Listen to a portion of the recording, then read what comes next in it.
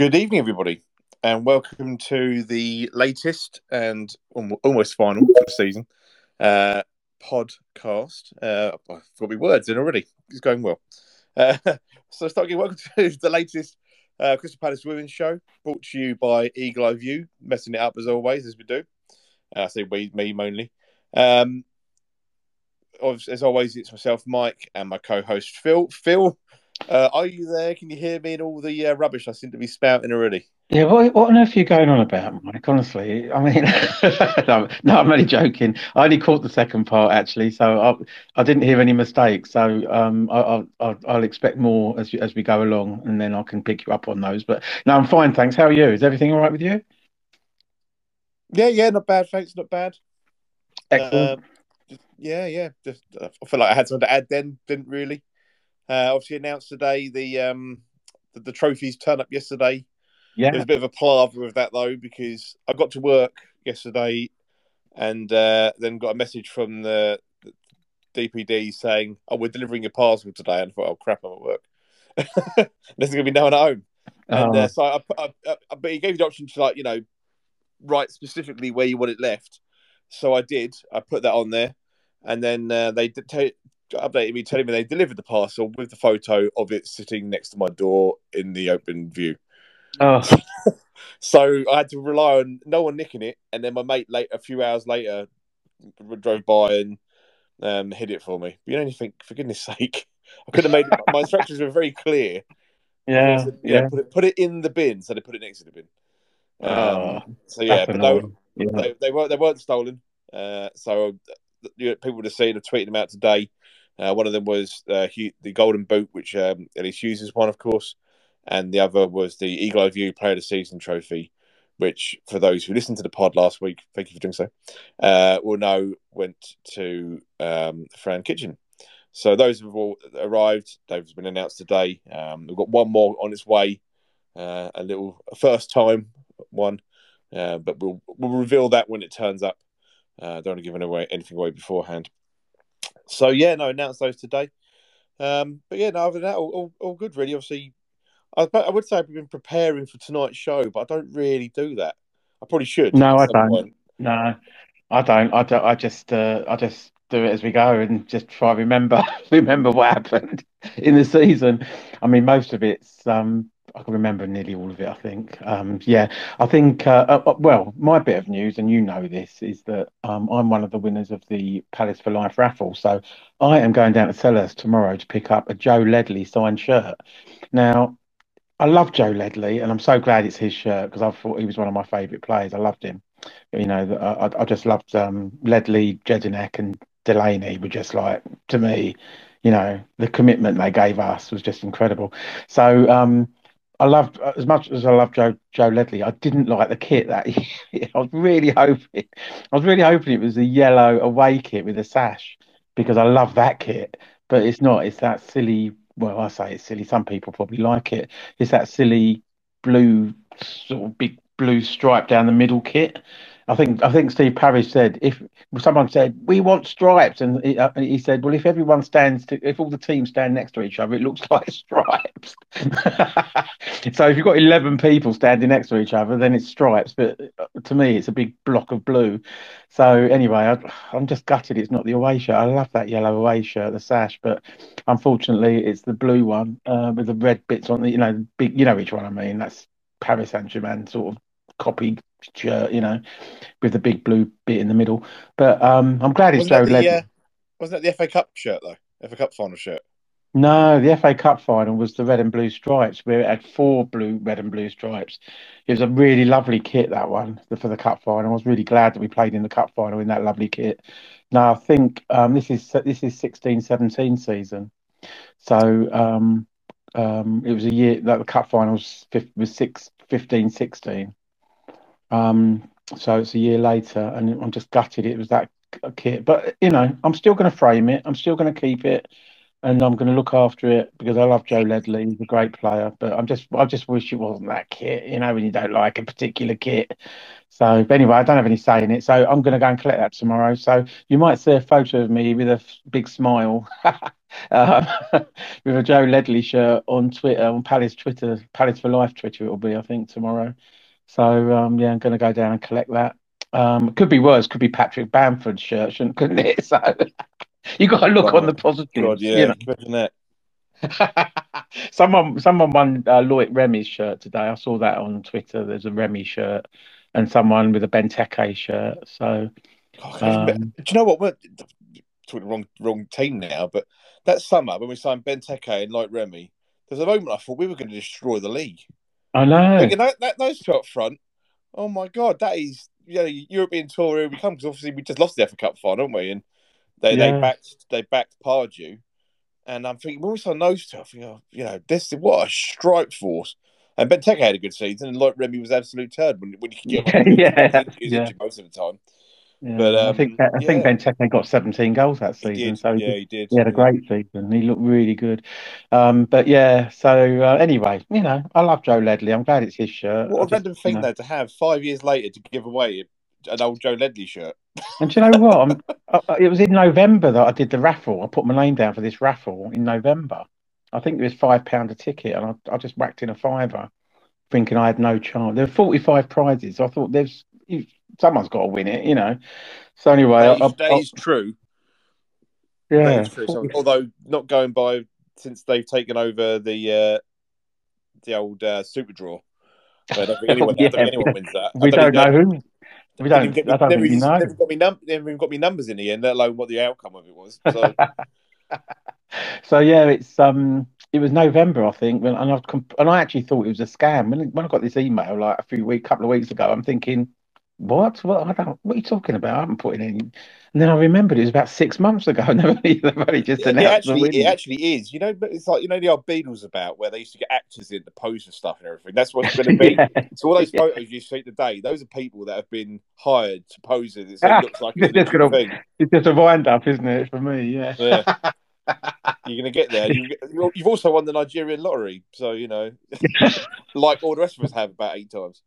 You So can call me Prince. You can call me Prince something. I'm also a millionaire, so that's good. Yeah.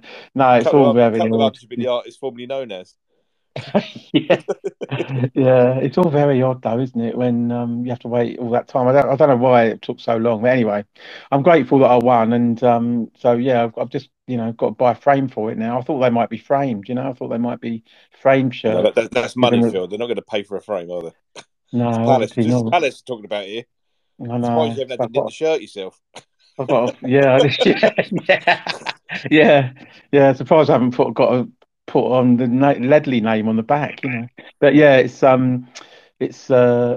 It's good. I'll buy a frame for it, and I will savor it for forever. So it's nice to have. He was a great player for us, and scored some really important goals. That Oh, one against yeah. Liverpool, Great that play. was amazing. Yeah, great player. Yeah, when he was sliding on the wet grass after he scored against Liverpool, brilliant.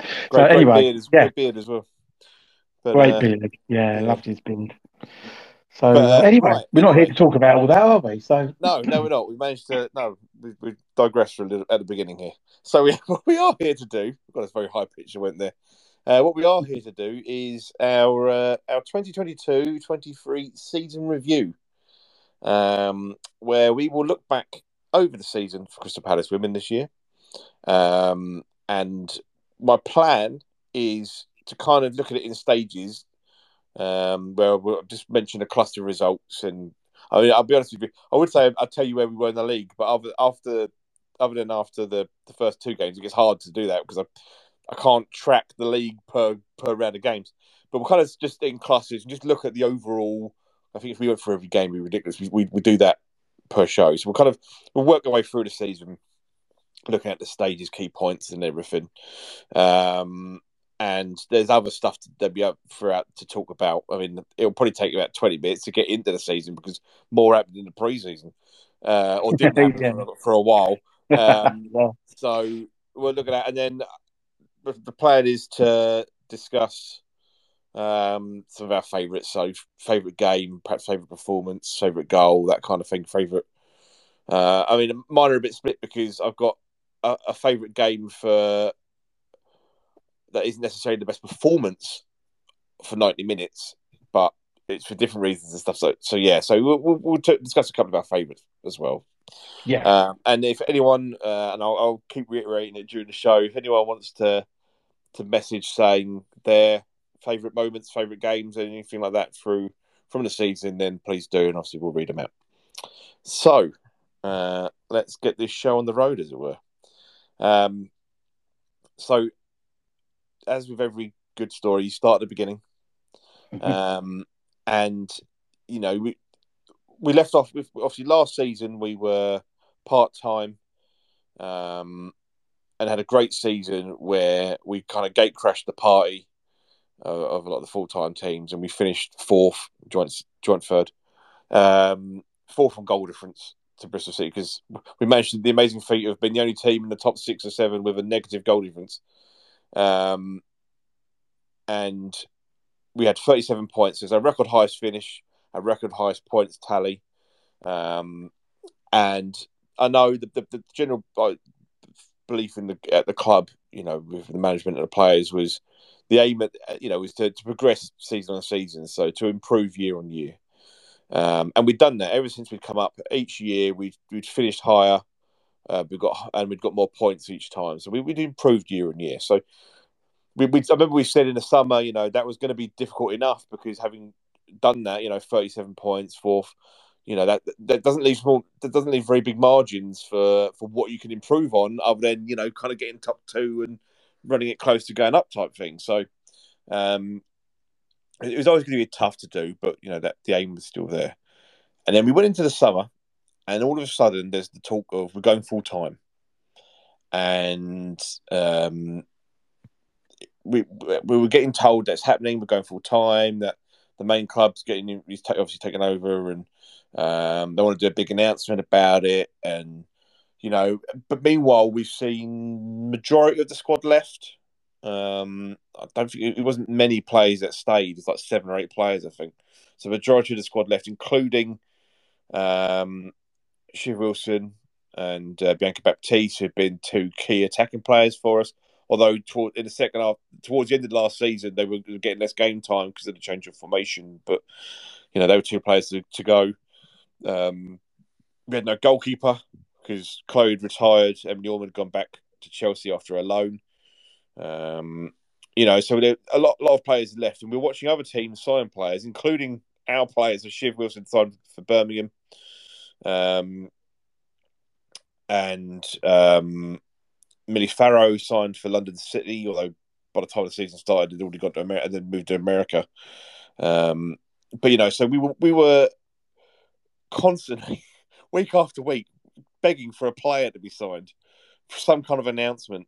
And we were getting told, you know, that it's going to be coming. We're waiting for the main club, and they want to do all big announcements, and it was very much a summer of frustration, wasn't it? I think we got into it's like the start of July, and I remember that the club put out a tweet about, are you looking forward to the new season? And I think all the replies where people go, we don't even have a team. We can't even field a starting 11. There's no news and anything, and we're getting asked, and we're looking forward to the new season. So yeah, it was kind of a bit of a frustrating start. Some would you say up to that point, Phil?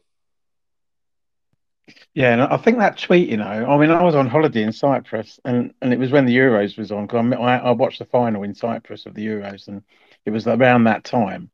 And I remember that. I think the tweet might have been just before I went away, and it said something like, "Where do you think we're going to finish this season?"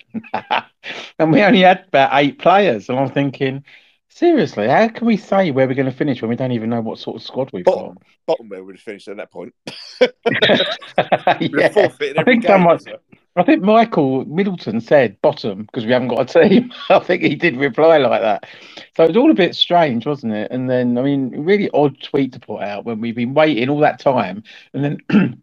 You know, and the first tweet that comes out is about where we're going to finish. We didn't even have a team, so it was all really strange, wasn't it? But yeah, I mean, we were waiting and waiting and waiting for ages, and then me and you were sort of thinking, hang on, who hasn't who? Because we both were thinking Annabelle Blanchard hasn't been seen in any of the Blackburn Rovers training videos or anything, on Twitter. So we were thinking maybe, maybe. We had no idea though. And then, I mean, we knew about Shauna. We'd heard that Shauna was going to be training at Palace at least. Um, and then, yeah, and then suddenly, well, you'll probably go on to talk about this. Suddenly, this one tweet went out, without any fanfare, without any sort of interviews, just saying we've signed these 15 players. It was the most, I couldn't believe it. I was lying on a sunbed when I read it in Cyprus and I was thinking, hang on a minute, have I missed like something here? Is this just a summary of is there loads of other information that's gone out? And this is just like summarizing what's been said already. But no, it was the announcement itself. And it was just like so mundane. It was just, oh, we signed Fran Kitchen. Oh, we signed Chloe Arthur. We signed, I'm just thinking, what's going on? It's just like one tweet, wasn't it, with loads of sort of subtweets underneath it. It was just incredible. I mean, they could have made such a really exciting. That was such a massive thing for us to have 15 players coming in, but to announce it in the way they did was just ridiculous. Ugh, I still can't get my head around it, to be honest. Yeah, really, really shocked that it was just. I mean, we were excited though, weren't we? Because we were thinking, wow, two Scottish internationals. Fran Kitchen we knew was like a top goalkeeper. So I think we were all really excited, but it was just the way it was done. Just sort of, we just thought, what's going on? This is like really massive news. Why not have a big fanfare? And most clubs they do it in little pieces, don't they? Who wants another one? A big announcement at 1 o'clock, and then at 1 o'clock they say we signed someone, and then they say, and don't, and in half an hour we're going to put another one out. Why didn't we? There's no suspense, was there at all? Did you think that as well, Mike?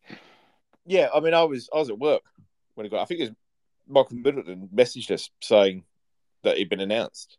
I remember just scrolling through. I think I put more effort in. Like I individually tweeted every player welcoming him to the club. I mean, I'm not going to do it to death because obviously we've mentioned it loads throughout the season. We did our whole section on it, didn't we? When we did the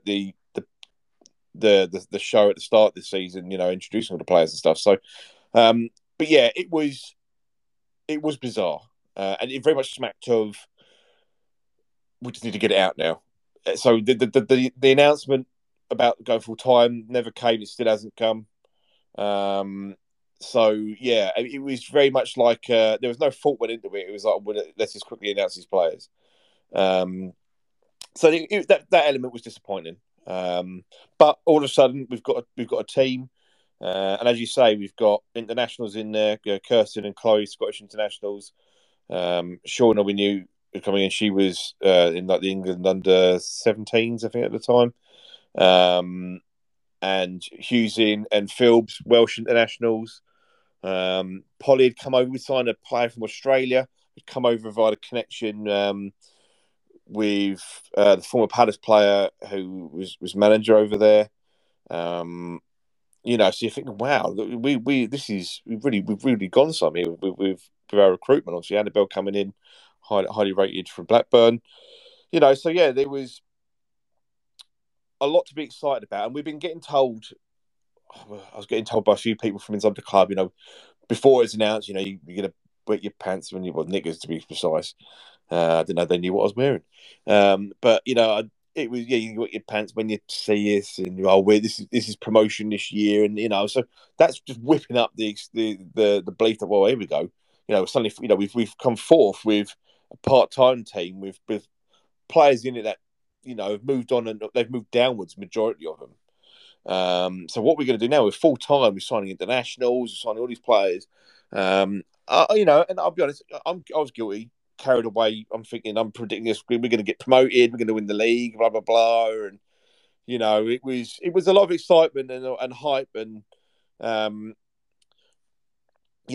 was a lot of belief around it. But we didn't know what was going on with preseason. It turns out we played 4 games, all behind closed doors. Against lower league opposition, purely because and I get it made sense. I mean, it's frustrating when you don't know what's even going on, but it made sense to the opposition we played because when you basically rebuilt a team, it wouldn't have benefited us playing United or even anyone in our league because you're not going to have the ball enough to start working on plays and gelling. So we played lower league opposition to basically, we dominate the games, but it gave us a chance to work on our passing and our drilling and, playing, getting used to each other as a team. So, it was it was a lot of silence in the summer. We've done nothing about, off the back of the Euros either. But there was a lot of excitement with the season going into the start of the season, into that opening day of what we could really achieve this year. And as I say, I know for myself, and I think you felt similar, Phil, that going into that opening day. I mean, there's a tough opening day away to London City, and I'll kind of cover the start of the games in a minute. But going into the start of the season, there was a belief of. Did you feel as well that we could be going up this year? Well, absolutely. I mean, on paper, we looked like we had the strongest squad, and we're bringing in players from the WSL, and I mean, even people our friends who support other women's teams were saying things like, "That's the WSL squad." We're thinking, "What? Are you sure?" And it was just like everything was just built, wasn't it, up for us to think, "Gosh, we're the team to beat." And then obviously we started with that first game, which we'll talk about in a second. But yeah, it was Jeff Hopkins who was our central defender back in the late That's it. 80s, early 90s. He's the manager of Melbourne Victory Women, and that's where Polly came from. So we had that connection. And yeah, I mean, it was just so exciting, wasn't it? An Australian player and internationals and Rihanna Dean, who's a and well-known name. Played played for Tottenham and Liverpool, West Ham. Yeah, Tottenham and Liverpool. Scored a cracking goal at West Ham. So we were really excited about it all. Really, Paige Bailey Gale, I remember playing when she was playing for Leicester, but like when she was just starting her career, and she looked amazing then. And I thought, my God, I remember Paige ripping us apart up at Leicester, and when I think we beat them 3-2 in the end, but she was brilliant. And I'm thinking, gosh, we signing these sorts of players, and then obviously we find out that Paige and Rihanna were injured when we signed them, so we didn't see Rihanna for months and months. And then we had some really bad luck with injuries. We'll probably go into that as we go through the season, but with Sibley, Sibs especially, Izzy Sibley, but it's just and also Amy was out for quite a while as well. So we've had some key players out as well. It's been for lots of reasons. It's been a really challenging season, but yeah, I mean, I think it's just that beginning of the season, the excitement was just. We had to make it ourselves because the club weren't making it exciting for us. That's for sure. They weren't announcing things and saying it was all. We had to do it ourselves really because the I mean, we still haven't had a team group shot photo like a squad.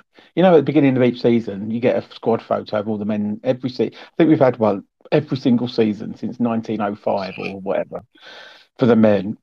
And I don't think we had a photo session at Sellers when we signed all these players, and there were some interviews and stuff and bits and pieces. Very small, not very much. Most of the best stuff came from the Championship, Barclays Championship, Twitter. They did their own.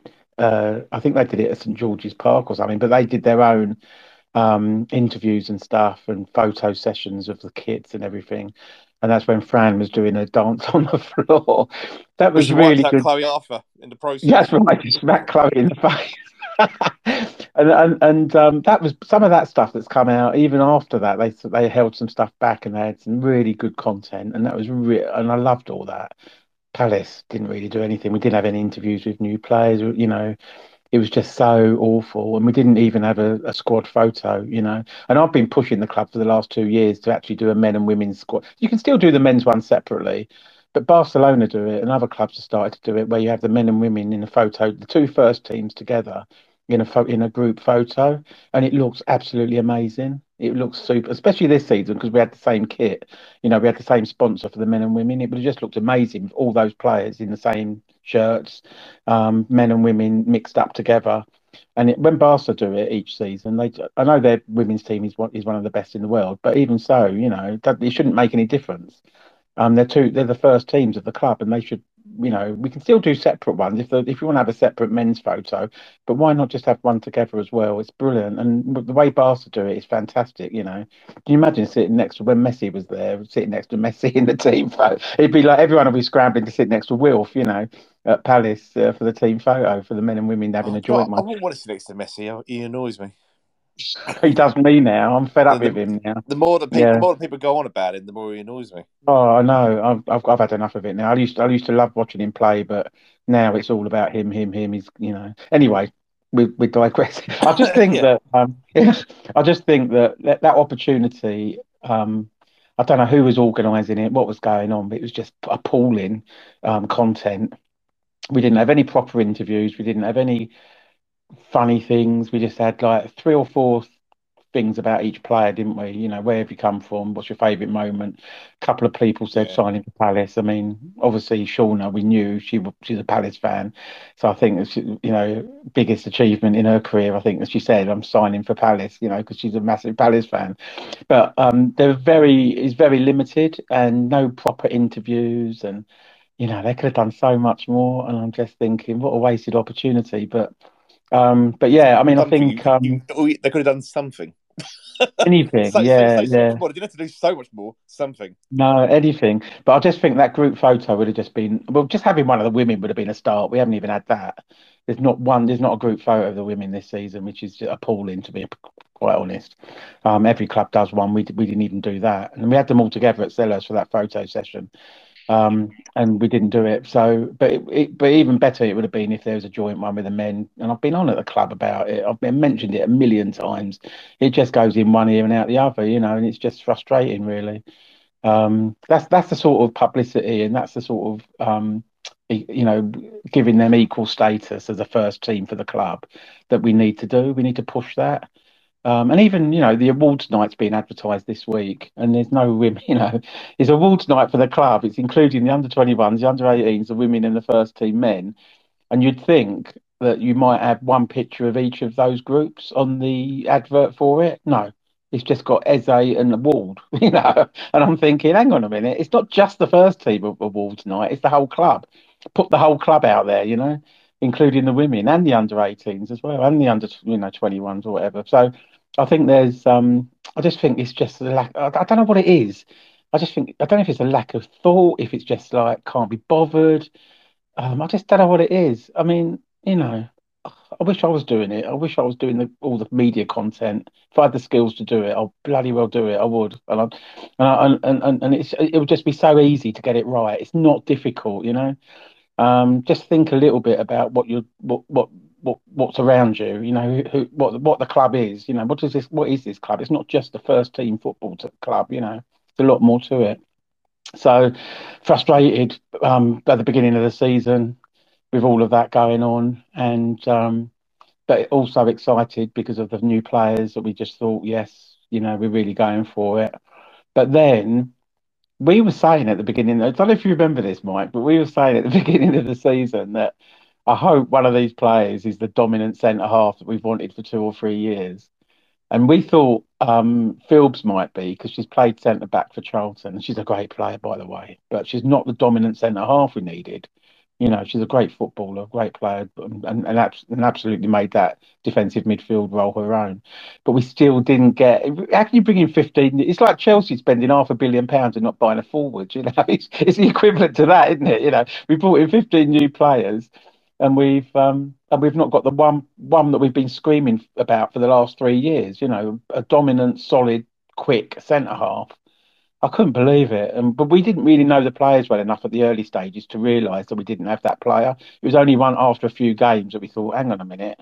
I think when we started losing, when we lost that game to Sunderland and we lost 4-0 to Bristol City in the Oh yeah, cup, we we're haven't even done the thinking, first game yet. You're on no, Sunderland. no, sorry, I don't want to For move goodness on, but I'm sake, just thinking, I'm just, I'm just, I'm just you've gone thinking off on a tangent about after a, team photos and bloody end of season player after, reviews and stuff. I haven't even done the I think first game. after Christ, after a I'm few gonna have to games, mute we you in a minute. realised, didn't we? Yeah, like after a few games, we realised that we didn't have that centre half, and I was, and then the reality struck that I don't think we were going to get promoted.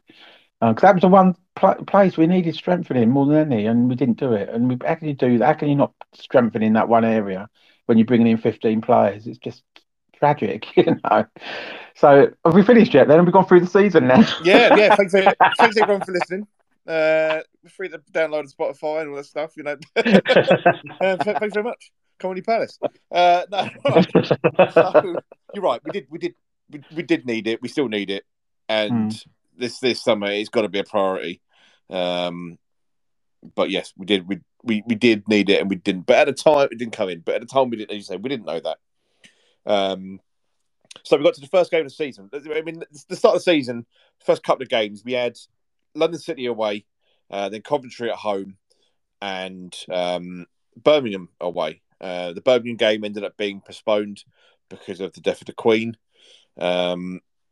So we ended up having like a 2 weeks break after, or I think it might have been 3 weeks like that because there's internationals, I think, after the Coventry game. But it's two contrasting games because obviously London City, they'd finished second the previous season. Very good team, really difficult to beat. They tonked us at home. We hadn't beaten them since they'd become London City. And then you had Coventry, who obviously had a great escape last season, stayed up on the last day with the last kick, the free kick from Molly Green in the 97th minute. Although Watford should have had a penalty before that, so it should have been all over. But they'd stayed up. You know, a great turnaround spirit to come back from them with the points deduction and everything.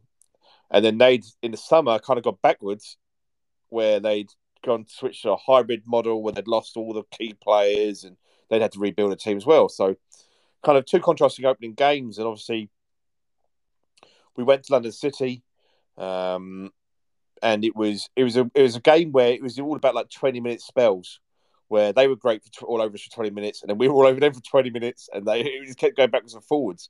But we picked up a great 1-0 win, you know. So I'm kind of going to skip over the games a bit because obviously we're going to be talking about favourite games and stuff, and I don't want to repeat ourselves at any point. But you know, we played some scintillating football when at times, you know, they were, as I say, London City are very good, and they were all over us. And there's times where we were just sublime. And for a team that it was their first competitive game together, it was, you know, a great performance to go there to win, to keep a clean sheet as well. It was just a superb start for us, and then we consolidated it a week later with playing Coventry at home, and we beat them 3-0. And reality is, when you look at the Sheffield United end up beating them 8-0 not long a few weeks later, well, we should have been more really. I mean, we dominated that game from start to finish, and it's probably the most dominant game of football I've ever seen. To the point where I don't know if you remember, but because it took us ages to break them down, that's the problem. We were all over them, but it wasn't until just before half time that we got the breakthrough. Because it was just all out defence, and they'd done so much of nothing that we scored, and then from the kickoff before the full halftime whistle went, they took a shot from the halfway line. I think purely just to have registered some form of shot, and we ended up going on to win 3-0, and it was, you know, a game where some of our fans missed out because it ended up being a Saturday evening game, and people were at the Man City game for the men. So a few people missed out. So there's a few issues with that, but I actually thought it was a great atmosphere for an evening game. Actually, it was quite fun in that. But you know, it was just two wins, two clean sheets, 4 goals, two very contrasting opposition teams' performances. But you know, here we are, and we've got this excitement of this squad we've built, these internationals, and all the other players that have come in. Say Fran, who's like 2 times Golden Glove winner, I believe, and you know, and all this, you know, the talk that we got a promotion and everything, and here we are, 2 games in, 2 wins. It's our best start we've made to this season in this league, and we're top of the table. And the Birmingham game being, we picked up a couple of niggles, a couple of injuries, so it was kind of handy that we didn't play the Birmingham game. I think probably at that time, although the way it worked out in the end anyway. But yeah, you know, we got to sit at top of the table for like a couple of weeks as well, and it 2 games in, it's kind of the perfect start really for us. Yeah, and It was the first game against London City. It was a great performance, as you say. It was both teams had their spells, didn't they? Where they looked like they were going to run away with the game, and then the other team would come back into it and then dominate it. It was a really good quality game. I mean, as good as I've ever seen, actually, for both teams to put that sort of performance in.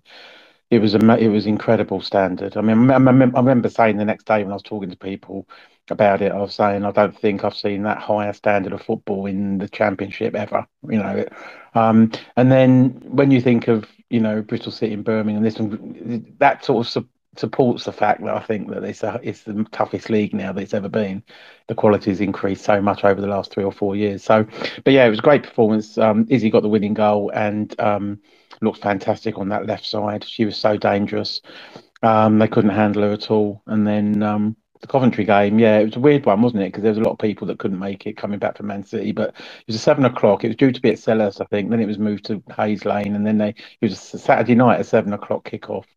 I mean, we were all saying how brilliant we looked and how well we played, but actually, when you think how poor Coventry were over the season, it would have been you'd expect us to look really good against them at that point, especially. Uh, they really didn't have much of a team. Most of their new players came in around the new year, so and as you say, they lost 8-0 to Sheffield United not long afterwards. So 3-0, it should have been more. We did find it difficult to break them down because they just sat back and they just had one forward who's, as you say, shooting from the halfway line at one point. But yeah, I mean, I just think I just wonder whether or not that Coventry game was a little bit misleading, as gave us made me. I don't know if it made us overconfident or made us look better than we really were because they were so poor. I'm not sure because we certainly um, came back down to earth a bit late. As you say, I think it was 3 weeks later when we played Southampton. And actually, Southampton deserved to win that game. I thought they could have scored 4 or 5. I thought defensively we looked all over the place against them. And that was at Selhurst Park, I think, wasn't it, Mike? Do you remember that one? Yeah, well, that's where I was going to be moving on to next. So, um, when games resumed, our next couple of games, we had to say we were at Selhurst Park for Southampton at home, and then we went to Blackburn, and Southampton was the first signs of actually maybe the season isn't going to be what we thought it was. We had a record crowd at that time, so it was a record crowd of it was 1,848, I believe. So it was a record attendance at that time, and Southampton newly promoted. I think that they drew. They lost the opening day to Charlton. I mean, they come up. Obviously, they come up. They won the league and they won the playoff to get promoted. We knew I think they probably spent the most out of any team in the summer, from what we'd heard anyway, budget wise and stuff. They'd really backed the team. But even so, the core of what was playing was the team that had come up. Very well, very well organised team. And it turns out, obviously, that first half of the season was phenomenal for them. They were like third by Christmas. But at that time, they had 1 point on the board because they then drew after losing to Charlton. They then drew, I think, with Lewis, and 2-2. So 1 point on the board. Where there was 6, and we're at home. We're at Selhurst Park, and as you say, and then we go and we lose 2-1. But could have conceded more. We were 1-0 down, I think, within like 8 minutes. And we started to see the problem that would then become the recurring theme for the next few months, which was just the pace killing us at the back with just balls through and just getting caught out time and time again. So we've ended up losing 2-1. But we then went to Blackburn and we beat them 3-1. We were 3-0 up at half time. Hughesy, and I know you've waxed lyrical about it, about her performance, but she's got a hat trick in the first half, and we were absolutely all over them. Then the second half, they score a penalty, which was never a penalty. But we're back to winning ways, and we've got 3 wins out of 4, and we're like in the top 3, I think, at that time. It might have been second. And it kind of was the end of uh, the idea of us being a promotion chasing team. It kind of after that was like the first bracket where we had those results, good performances, but except for the Southampton one, wins, goals scored, and it's right up the top of the table. And then it kind of changed from there. But at that point, it looked like maybe Southampton was just a blip, and we got ourselves back on track with the Blackburn game. So at that point, I think still it was reasonable spirits on the pitch. I'm going to mention in a minute as I start moving to the next phase where things were starting to unravel off the pitch from what we were finding out. But at that point, still feel to say the Southampton game aside, it was still reasonably high spirited feeling amongst everybody, didn't you say? I think so, yeah. I mean, especially that Blackburn away performance. I mean, everyone seemed to gel and were happy. It's not an easy place to go. I mean, Blackburn are not easy to beat, and a lot of teams found that this season. And so, yeah, I mean, everything seemed to be on track, didn't it? You could argue that the Southampton game might have been a blip, but three wins out of the first four games, basically, and everything looked quite good, didn't it? We did hear, I think it was just before that Birmingham game was postponed. I think we were due to go to Birmingham, and it was postponed in the end because of the Queen dying. But I think it was before that we heard that the Palace players were moving out of the academy as their main. I think they were still they were still using some of it, weren't they? But yeah. Sorry, Mike. I've just bloody said before we go to the off the pitch stuff. And what you just honestly, this is I thought we were doing. I thought we were doing a chronological. I thought we were doing a chronological. I've kind of. I was going to do a summary part because it kind of leads into the next stage of the thing. We're so well organised, aren't we? Well, I am. You're just there carting off all the stuff all the time, honestly. Oh, I'm just getting the credit. I'm getting the credit for it. Night and you walk out and go, the winner is, and someone hasn't even mentioned the nominations are yet. Oh dear, yeah. So no, on the pitch, everything looked good, and that 3-1 win at Blackburn just made us. I think it made it look. We played really well in that first half, and we looked like we were back after that little blip against Southampton. Yeah, and then you're going to talk about Bristol City away because I went to that in the cup, and it was a pretty appalling performance, I'm afraid. But then they usually are against Bristol City. We never really get anything from them at the moment. So, but that was the next game, wasn't it? Bristol City, and we lost 4-0 in the cup, and it could have been a lot worse. Yeah, I mean, I just think that really made me think we're miles away from where they are. I mean, they were just so much more superior than us in every position. And they gave us a bit of a footballing lesson, really, Bristol City in that game. So that was sort of when we started thinking we haven't got. That was when I realised that we as much as we got really good footballers at the back, we didn't have that defender that we needed that dominant defender to hold everything together. We needed an organizer in there and someone who's strong in the air and quick. And we didn't have that player. And that Bristol City 4-0 away was when I came away thinking that just shows that you can't go away from home and compete if you're going to concede goals so easily. And that's what we do. We just, I mean, we had a weakened team out, to be fair, against Bristol City. I say weakened, players that hadn't played that so far that season, even as well. So, but at the same time, even the players that had been playing were awful. And in that game, it was just it's just awful. It could have been 8 or 9, and the season before it could have been 8 or 9 in the league as well when we lost there. So, yeah, we didn't learn anything. I remember when we lost four. I think we lost 4-0 there the year before in the league, and I remember Dean coming over afterwards and he said, "I promise you that won't happen again." And then the next I was looking for him at the end of that game, thinking, "I think you promised me we weren't going to do that again," and we lost 4-0 again.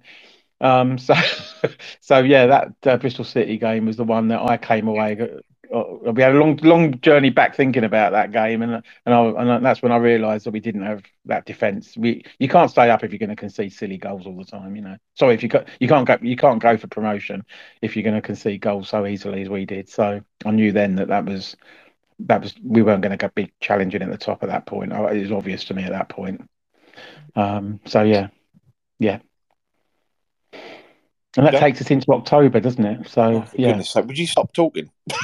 Not only have you started saying the bit that I was then going to talk about, but you then jumped ahead of it and got on to the next bloody thing, and I haven't said the other bit yet. Oh, go on, then you say it then. Oh Lord, right. I'm going to try and get this. I'm going to try and get this shambles back on track. So I just thought in my head, I'm thinking this is going to sound really professional. I'm going to sound like the audio version of when the Palace season review video used to come out on DVD, and now it's just gone right to crap. Right.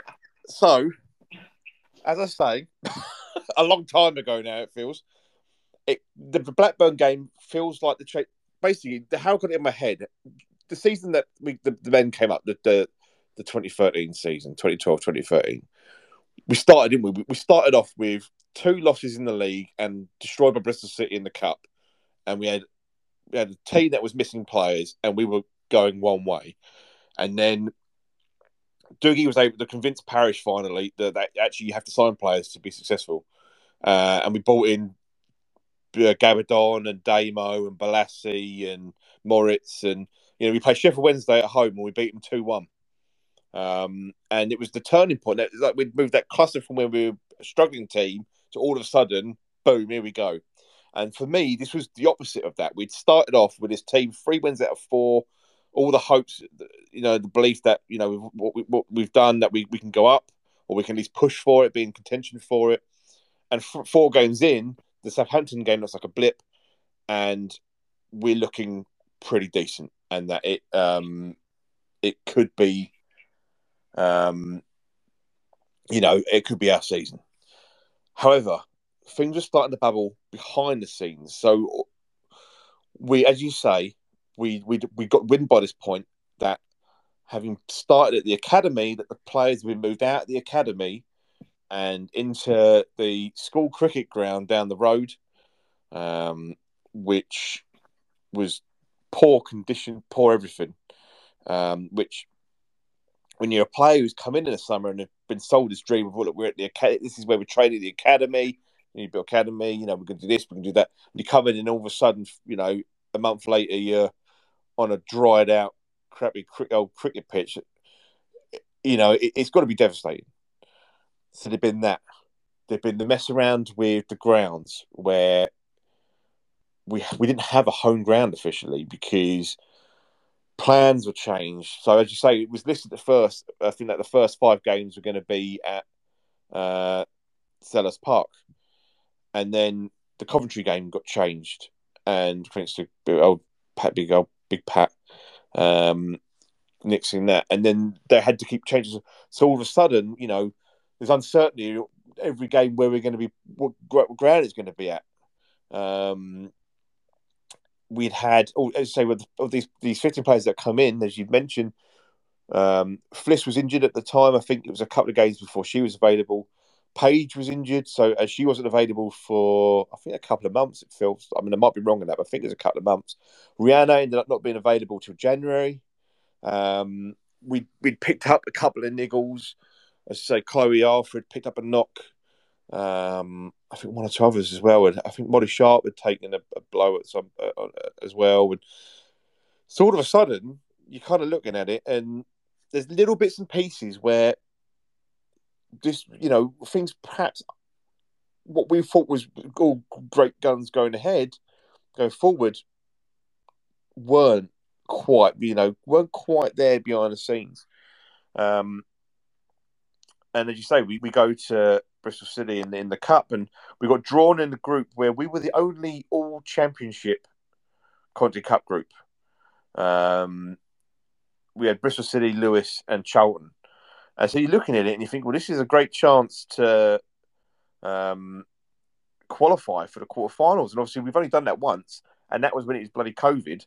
So none of us could go to the quarterfinal game when we narrowly lost to Leicester. So we're thinking, I look at it, think this is a great opportunity for us to do that again. And we go to Bristol City, and as you say, it's a changed team, but we get obliterated.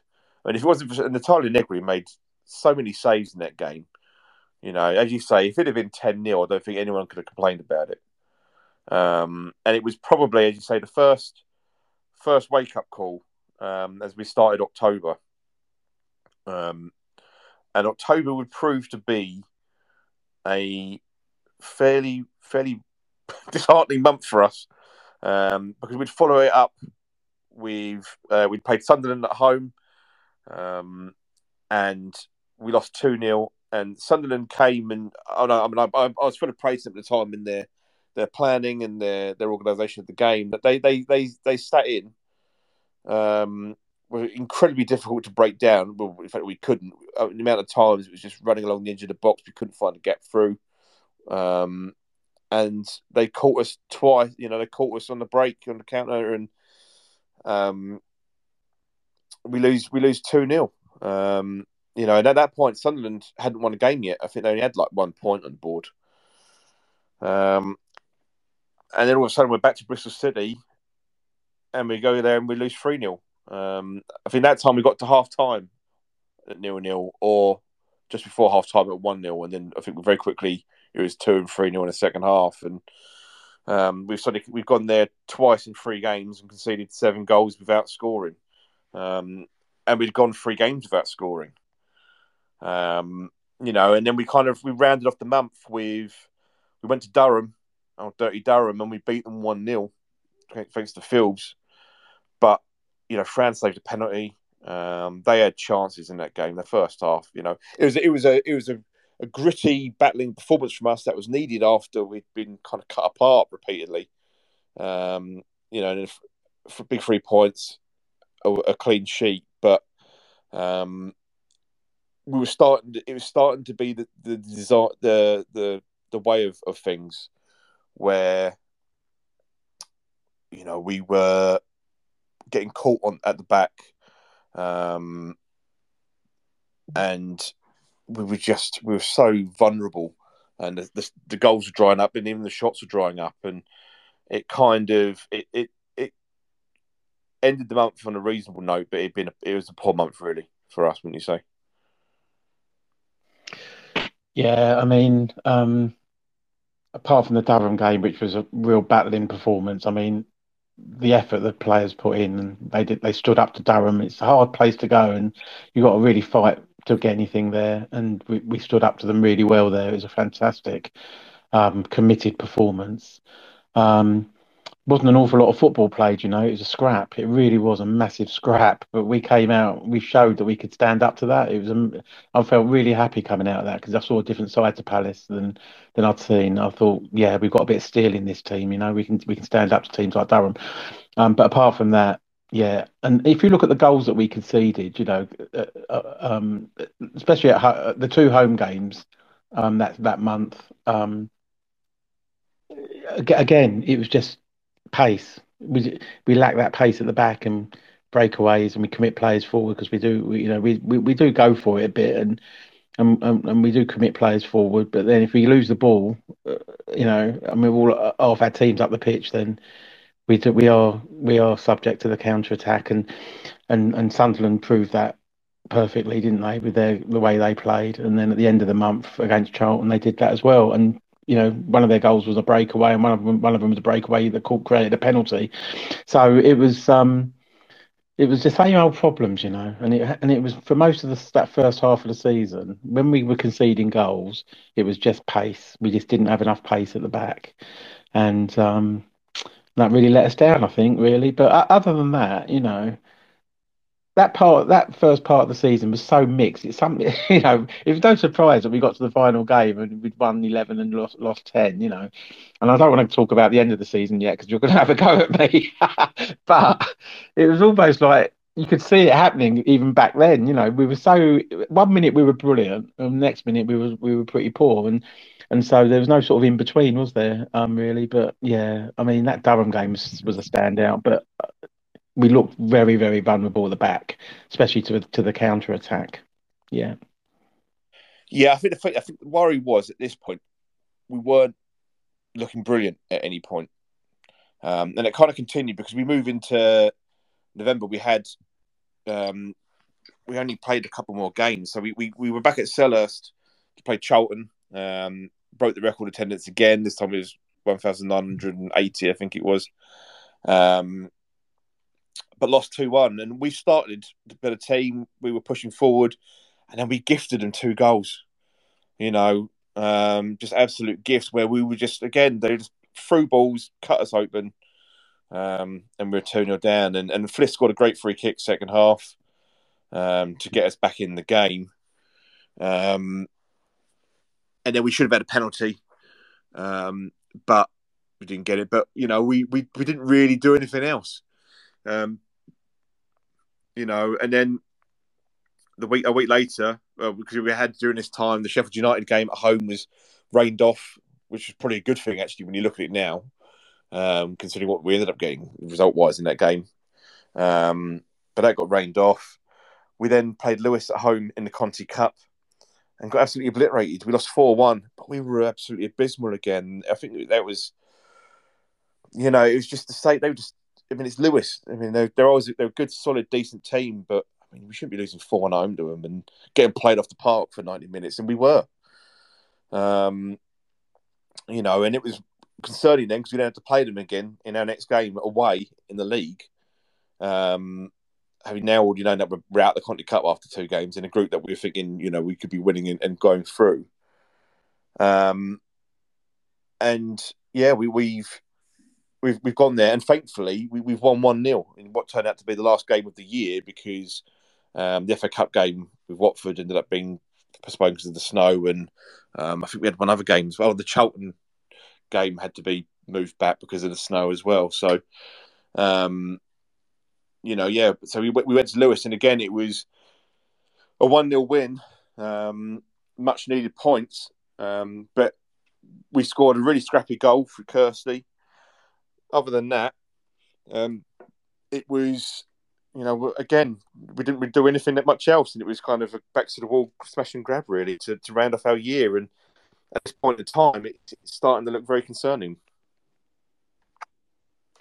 Yeah, that Lewis game, we relied on Fran again, and we all thought that Polly had scored because it was up the other end, and they announced it that Polly Doran had scored, and then it was only afterwards, I think, that we realised it was Kirsty who scored the goal, and we were all singing like Polly's name and everything, for about 90 minutes for the rest of the game, on the basis that we thought she'd scored, and it wasn't even her. So, but it was a bit of a scramble. Yeah, it was sort of knocked on. The goalkeeper sort of dropped it, and then Polly sort of got in front of the keeper, and it sort of bounced off her, and it went along the line, and then Kirsty just smashed it in from about 1 yard, and again, Fran was outstanding. Most of those 1-0 away wins is because Fran's made 2 or 3 unbelievable saves that won us the points. Really, they are smash and grabs to a degree, but Fran's part of our team, and she saved us on many occasions this season. So, yeah, it was a really funny end to the year, and disappointing in a way because we started really well and we had all this optimism with all these players. We hadn't seen some of them because of injury, like you say. Paige. Really, to be fair, Paige hasn't really had a run all season, and certainly at that early stage, she was injured for a long time, and then we never saw Rihanna. Rihanna Dean wasn't available until after Christmas, New Year. So, yeah, it was just, and then we lost Sibs, didn't we? So when you think of all those things, it was a bit of and we changed the team around a lot as well. And even when we looked good and we'd won a game, like even early, right at the beginning of the season, there was no sort of continuity. There was no. The players must have been thinking, hang on a minute, and then we started playing players out of position with Cole at the back. I think I can't remember when that first happened. It might have been after the new year, but there's so many decisions that I was thinking, gosh, that doesn't make any sense whatsoever. It was really odd. And I don't know if it's because of injuries and stuff that we didn't know about. So we were forced into making some changes. And we might have had people on the bench that weren't actually fit, but they were just on the bench anyway. So to us, it looks like someone's not in the team who could be fit, but maybe they were injured. It's really difficult without knowing who's injured and who's not. But there was a lot of changes. And we never had that stability of the team sort of, keeping the same formation and team and everything. There's just lots of changes all the time, really. So I found it quite a frustrating season, really, because I think there were players that weren't playing or out of position. I was thinking that's not helping us, having that player on the bench or that player out of position is not helping us at all. So I was getting a bit frustrated, as we went into the new year around that, really. And we'll talk about the Coventry game shortly, but that was the one that culminated in me thinking, what is going on here? We were playing players all over the place. I couldn't quite believe it. We had players all over the place, really, that weren't in their proper position. So, yeah, it was frustrating end to the year. I think you're right about Sheffield United. I mean, thank goodness that was called off, because when we beat them, I thought we played. I thought like we'll talk about that when we played them later on. But I think, yeah, sometimes the postponed game helps us out a little bit. I think they wanted it postponed at the time because they had a couple of key players out as well. That's what we'd heard. I really wanted to get a photo of Neil Redfern, actually, but I didn't manage to do that. And then by the time we played him again, he'd gone. He'd left at Christmas, so he wasn't their manager anymore. So that didn't happen. But I really wanted to get a photo with Neil Redfern. I loved him as a player. He was a great player for us. So yeah, but frustrating end to the season, wasn't it? And I mean, if you had to sum up the first half of the season, marks out of 10, what would you give it, Mike? Oh, that's tricky. I'll come back to that. I think the thing is for me, as you say, we'd by this point, the first 3 or 4, the first 2 games, the same team played, and then we started to tinker with it. And then after Blackburn, it felt like, I think the thing is, when you look back at it, I think a lot of it, when you look at how many players have made, Annabelle played virtually every game and stuff like that. There's a few other players got quite a high number of appearances. They probably didn't, at least selection-wise, change as much as we felt it did in certain areas anyway. But obviously, Sibbs had turned into this amazing winger who looked like she was going to absolutely tear up the league, and then done her ACL, so we lost her. Towards the end of the year, we lost Amy, out for about 6 weeks, I think. So that was another blow.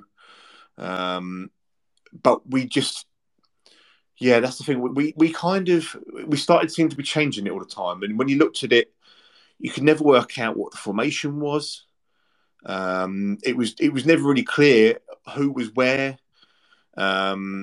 It was, yeah, it just started to become a bit of a mess.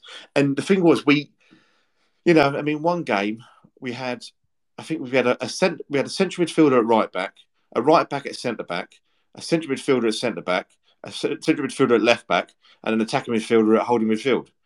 And it was, funny enough, we lost that game. And we just started. It just started to look like we had no idea anymore what we were going to work. But once you start having, and you see it a lot of time for any team, when you start getting a run of difficult results, difficult performances, and you need to change it, but you change it and it still doesn't work. After a while, you start to, no matter what you do, doesn't work because it gets hot. You get into that rut, don't you? And it started to feel like that, where we just didn't know how to kind of stop the slide that we were on. And the thing was, we were playing effectively, like when you looked at it, we had 2 centre backs. We were playing the back 4. You were playing 2 centre backs, of which one was AJ, who is not a centre back. Bless her, for all as much as she works as stop something, gives everything to the team, all her passion. She's never been a centre back, and has played there for 3 years. And it was. We had her, and it rotated kind of who was with her. But they were playing, and then yet our fullbacks were so high up the pitch, and this was why we constantly conceded the same types of goal over and over again, where we were just getting caught on a counter, and it was either they're scoring or Fran was having to dig us out, because the fullbacks are so high that all you had to do was play a ball that split the 2 defenders, either over the top or through them, 2 centre back, and you were through. And teams did it time and time again, because our fullbacks were in the other half of the pitch, so they were never getting back, and our centre backs were so high up and didn't have the pace to recover. So it was just we were conceding the same types of goal, and the problem was we weren't scoring anymore. As I say, our two after Blackburn, we won 2 games for the rest of the year, and they were 1-0 wins, but we scored with effectively pretty much our only shot on target in both games.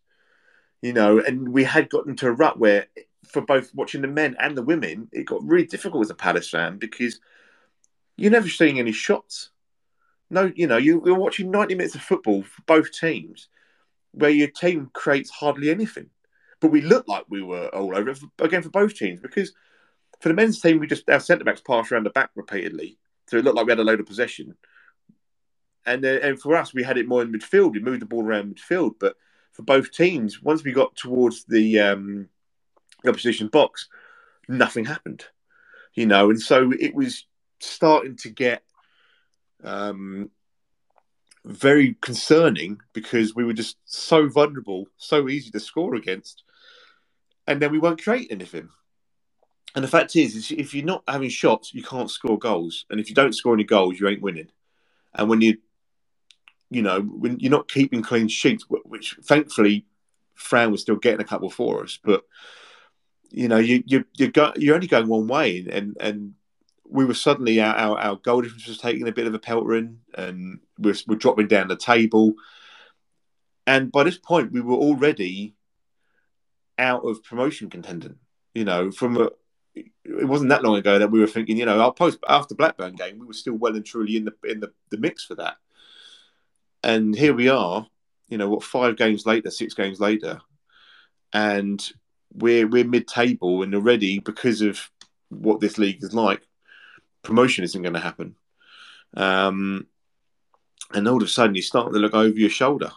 So it's kind of hard. How would I rate it out of 10? I suppose in the end, you'd have to say, and this can sound harsh, you'd have to say an average of a 5, because I'd say, the 4 games in, you're looking at a 9 out of 10 season, nearly. 9 out of 10 out of those first 4 games. But then the next cluster, even though there's 2 wins in there, because they were literally score with your only shot, Fran make a ton of saves, nicking the results. There weren't great performances. The really gritty one at Durham, much needed, but we were playing like we were playing like the team when you're in the men's game and you're going to play Man City away or United away, and you go there hoping to try and nick something, and we were doing that against. And without disrespect, but against Lewis, who we shouldn't be doing that against. Or when you look at Durham, even though they're still a decent team, the season that they've had, we shouldn't really be having that kind of game against them. So the second half of it, you're looking at after Blackburn, you're looking like a 3 out of 10 type season. So I think at that point, I'd probably give us a 5, 5.5, maybe a 6 just to be generous, because on paper we had those wins in there. But I think it'd be hard to rate it higher than that, Phil. I don't know about yourself. Yeah, I think you're right. I mean, I think, after some games you think, wow, what a team we've got there, and we're playing some great football, and then there's just no consistency. And I think a lot of that was to do with the team changes. I think after those first few games, there was a lot of changes to the team for lots of reasons, probably. I don't know. We don't know all of them, of course. Some players were not playing. Whether they were injured, dropped, or whatever was going on, I don't know. But we had players on the bench that had played well earlier in the season and that weren't getting games. And then we had players that come in, like, for example, Shauna. I know she had a little bit of an injury, but against Blackburn, she ran that game. The reason we won 3-1 away at Blackburn wasn't just Hughes' hat-trick, it was also Shauna's performance. Saw glimpses of a superstar to be there, and she never really had another proper run in the team. And after that, and then so yeah, I think you come away from some games thinking, wow, that was an 8 or 9 out of 10, and then a week later it was like, losing it over to like 4-1 to Lewis or something, and you're just thinking, oh my God, this is like a 3 out of 10. So yeah, I think it's a 5, wasn't it, really? I mean, it was just so inconsistent, that, yeah, 5 out of 10, I'd say, definitely. I mean, frustrating, I would call it as well, because we showed glimpses of how good we could be, but on other occasions, defensively especially, we were all over the place and relied on Fran so much. I think I read somewhere recently that she had made the most saves out of the whole division or something. So yeah, that tells you everything, doesn't it? Yeah, I think they that was announced more than once throughout the season that she was Yeah, leading the amount of saves, yeah, not which surprised. isn't surprising really. Um, so yes, obviously we're then going into January. We've got the FA Cup because that had been postponed, which I was glad about because I couldn't make it originally because I was ill. Um, so we had the FA Cup to look forward to with Watford at home. We knew that we still had to play the annoying dead rubber game against Charlton in the Conti Cup, but we knew that was dead for us. We were out of that. But we had the hopes of a cup run, and then could we, um, kind of sort ourselves out and kick on in the league. So going into the new year, obviously the transfer window opens, and we're thinking, right, will we make a couple of additions? We weren't sure because obviously with all the business we've done in the summer and the cost and everything.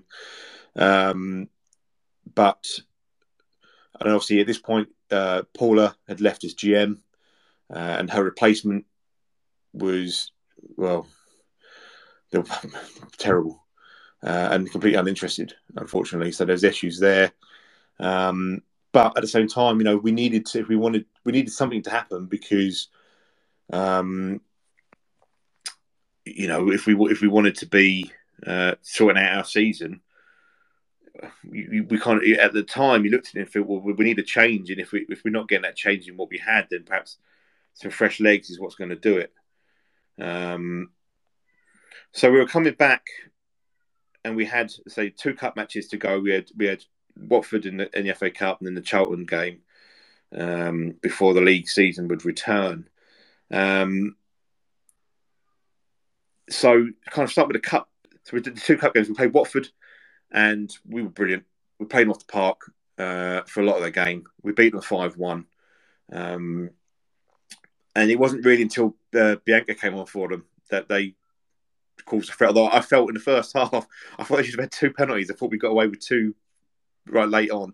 It had been it had been against the run of play, but I felt the referee messed up for Watford there, to be honest with you. But it was a great performance in the 5-1. And you're thinking, I know Watford are in the league below, but they were flying in the league. It had the potential to be a real banana skin for us, given our form. So when you added that with the fact that we'd beaten Lewes just before Christmas, you're thinking, well, here we go.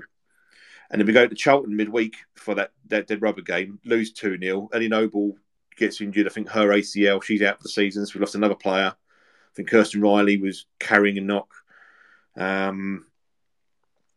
And it kind of set the tone back in for where we actually really were at that point. As we then got into the next 2 league games, of which you've got London City come to Hayes and turn us over 5-0, and we were just. We both said it was the best team that's played us this season, best performance. And at that point in time, for me, they were going up.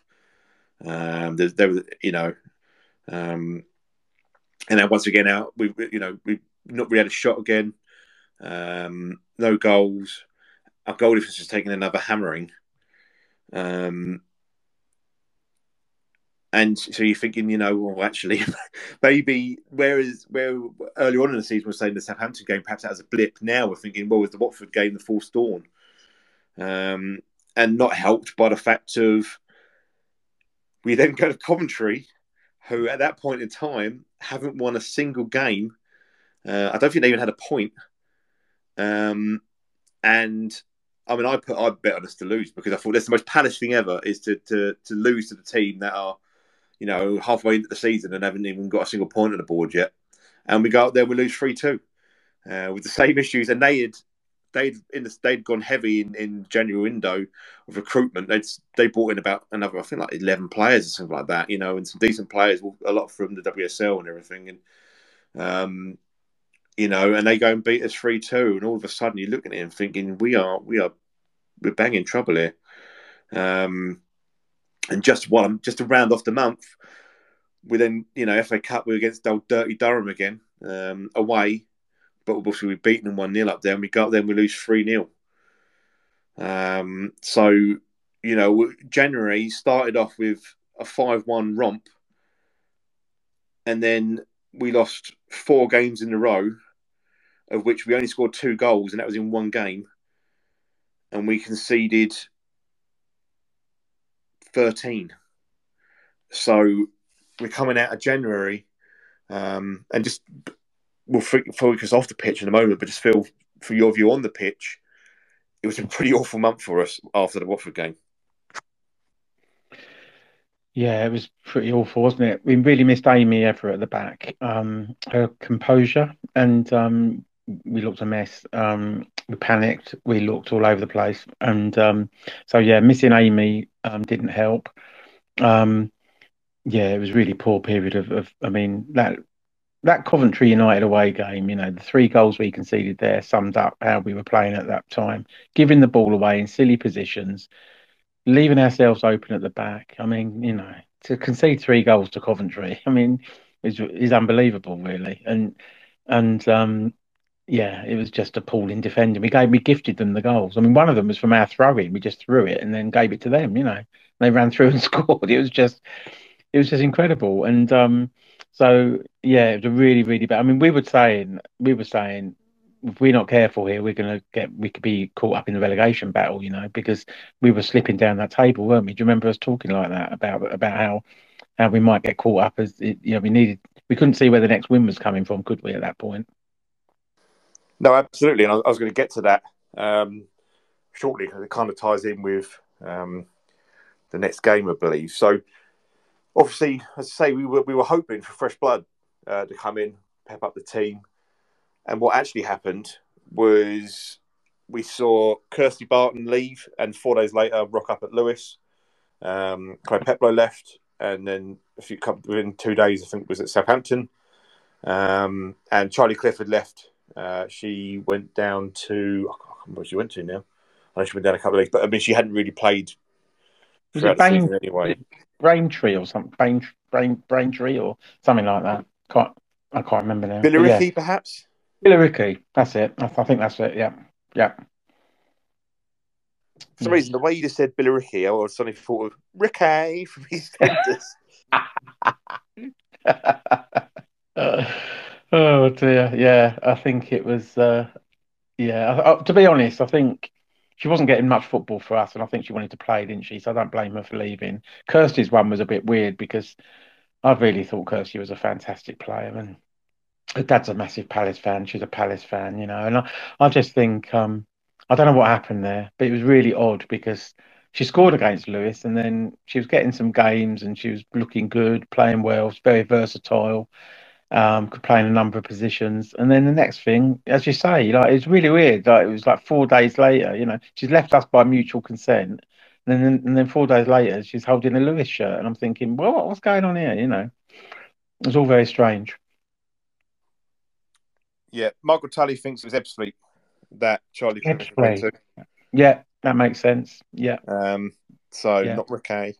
But yeah, no, it was, and the thing is, so as you say, because Kirsty was playing in the games leading up to it, and then just didn't feature at all at the start of the year, and then left. And the fact that it bugs me that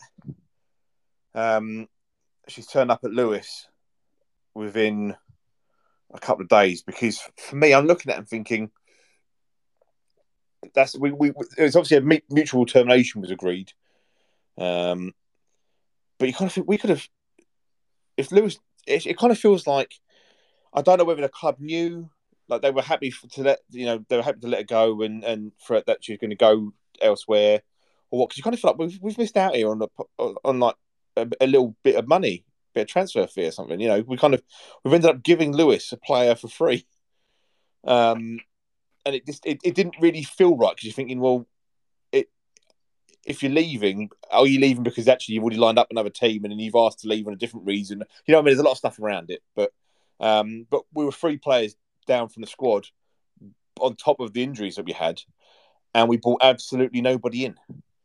So we've got to the end of January, and you're looking at it and thinking, well, we've spent all month getting tonked. We even lost to the worst team who turned out to be the worst team in the history of the championship since its revamp. We've barely scored. We're shipping goals left, right, and centre. We're slipping down the table. We're now in a possible relegation battle. We're running out of players, and we haven't brought anyone in. And for me, it was very alarming. As I say, with the stuff all behind the scenes as well that were going on, and you're kind of thinking, this is supposed to be a possible, our glory season of sorts, and here we are, right in the mire of it, and that even went into the next game to a degree, because our next game was in a 2-0 loss away to Southampton at St Mary's, and they'd had a great season up to that point, but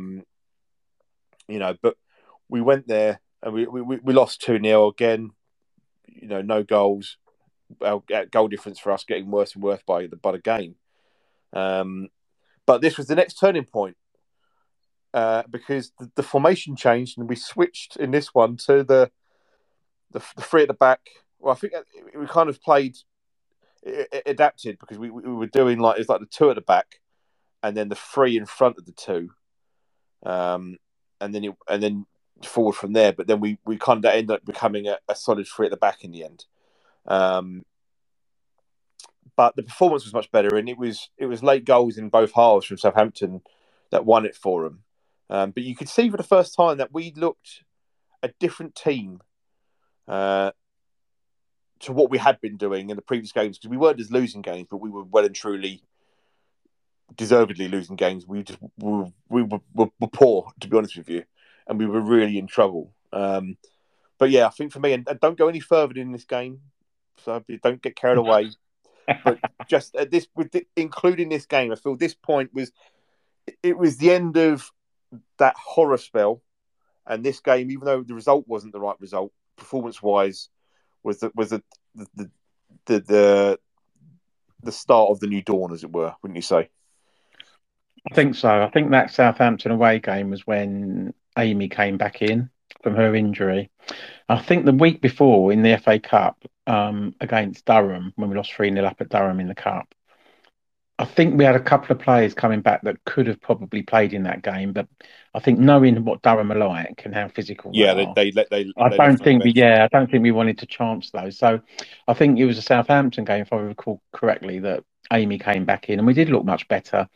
And it was the first goal right at the end of the first half was a really great move, actually. Sliced us up open, and they right through the middle, which is, you shouldn't be able to be passed through the middle of your defence, but we were. And anyway, they scored a really good goal, and then right at the end, we're 1-0 down, and we've got two forwards on. We got both Molly and Hughesy both playing in the middle up front, actually, like playing off each other. And we had the ball at the back, and we were messing around, messing around with it at the back. When there's literally about 2 minutes left of added time, and I'm thinking, get the bloody thing up the pitch. You're not going to. And then we gave the ball away on the edge of our box, and it was 2-0. And I'm thinking, right, sometimes you just have to go long. You've got 2 minutes left of added time. You've got two big centre forwards up there. Just take a chance and smash it up there and see if you might get the right bounce. Anything could happen, and you could get an equal. But I don't know what we're doing. We're messing around at the back, and then we gave it away, and that was it. I think Amy gave a really poor ball to I think Phillips, and then got caught in possession, and then they just ran through and scored. It was ridiculous, and it's so frustrating, because we actually did look better. We played better in that game. First half especially, they changed their formation at half time, put an extra player in midfield, and it stopped us, because our midfield was dominating that first half for long periods. I mean, Southampton played well; they're a good team. They scored a really good first goal, but we gave them the second goal, and sometimes you just think. Common sense tells you got literally 90 seconds left. Get the thing up the pitch, and we're just still messing around, passing it around at the back, and I can't never get my head around it. And I mean, if we're confident that we can do it, great, do it all the time, but not in the last minute when you've got to get the ball up the pitch. Just get it up there. So it's frustrating, but yeah. I think Amy coming back in that game, you could just see us looking. We'd started to look a better team and more confident in our passing, because she does give us that calmness at the back. Amy, she's she's a really, really good influence at the way she plays. Yeah. Yeah, absolutely. And it was the start of us playing the same players, the same line generally. Consistency was what came after this because you knew what our lineup was. You generally knew what the 11 was, and it benefited us. We'd finally found that kind of formula, and one of the key things was in the end was in fields we found what we'd been lacking was we hadn't solved the defensive midfielder riddle up until that point. Kai Arthur played there, Kirsten Riley played there, Coral had somehow played there for like 4 or 5 games. It just, we didn't know what to do with it, and Phil's filled that role and filled it perfectly. And Amy came in and solidified the defence, and we built that base from the back. But this is the thing, right? At the time, so after the Southampton game, we were 8th. We had 15 points from 12 games. We'd been on 15 points since the Lewis win. So we'd been on 15 points since December. And you had Coventry were bottom with 3 points. And then Sheffield United were 11th with 8 points. Sunderland had 13 and Blackburn had 14. So, we our next couple of games, we had 2 home games. One of them was a game in hand. I think we only one playing that weekend, but we had Durham at home and then Sheffield United at home. And I was looking at it and thinking, granted, as ridiculous as it sounds, because Coventry were 12 points behind us, but they should have beaten Bristol City the week before they beat us. They then beat us. They lost the following week, but I think it was narrowly. But with the players that they brought in, and the fact that they start to look a bit, they're starting to look a better team. You're thinking, well, they can get a couple. They've done it once already. They can get a couple of results. Start getting a couple of results. That gap can cut quite quickly. And if we were looking at it, because if we lost our next game against Durham, and Sheffield United won, which I think they did, then if we then lost to Sheffield United, they'd be like a point behind us.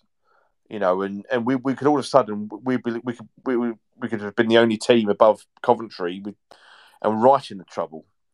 And at that point, Southampton were 4th on 22 points, so they were 7 points ahead of us. And there's a reason I'm mentioning that because it's quite important later on. So I was worried.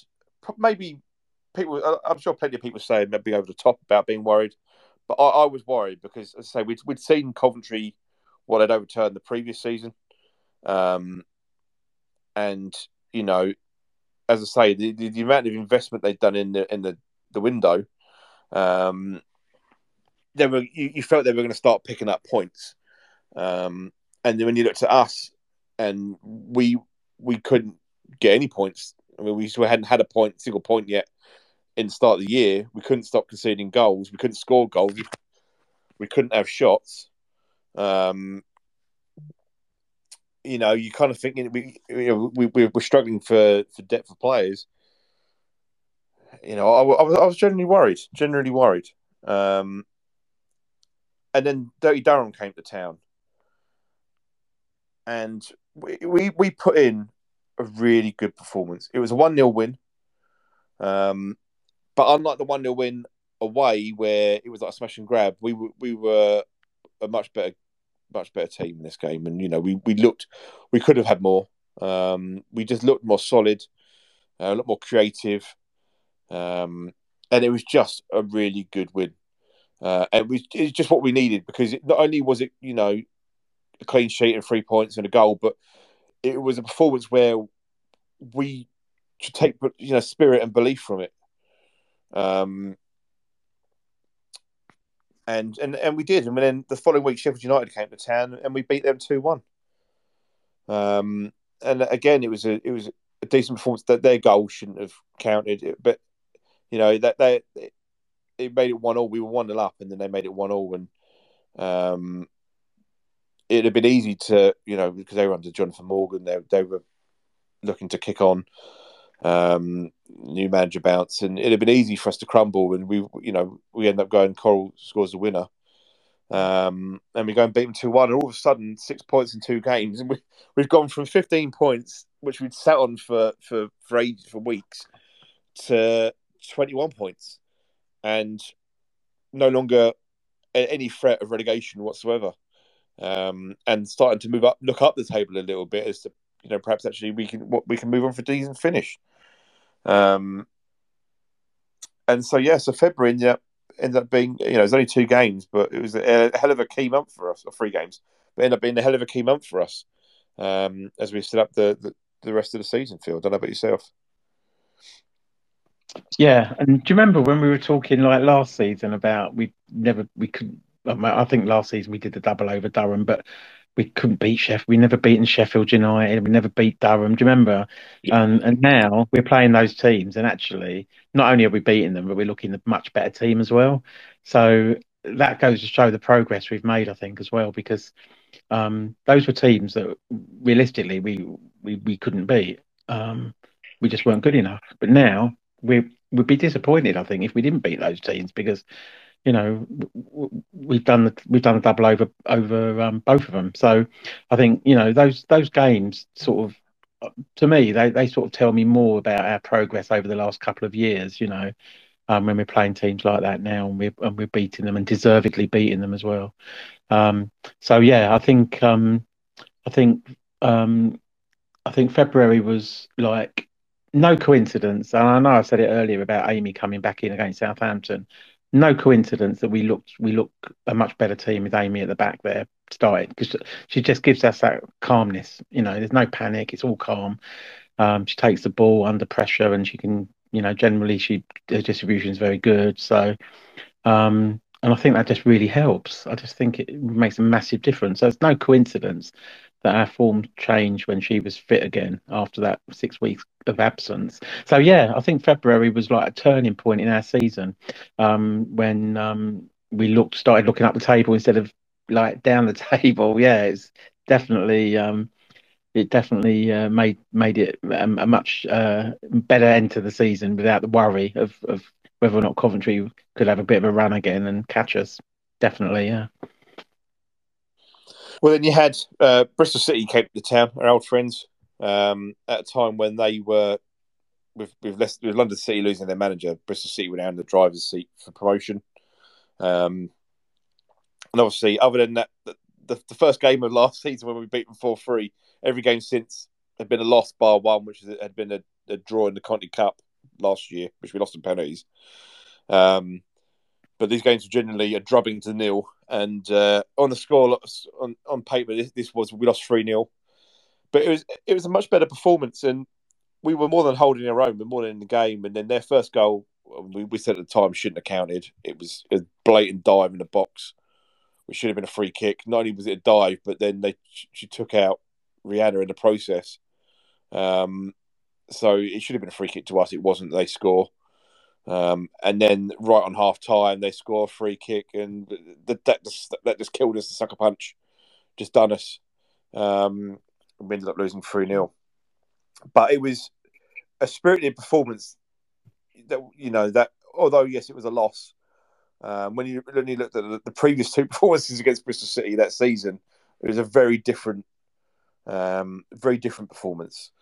And then we went away to Sheffield United on the FA Player, and they'd beaten London City. So while we were losing to Bristol City, they beat London City, which really gave Bristol City the grip of the league.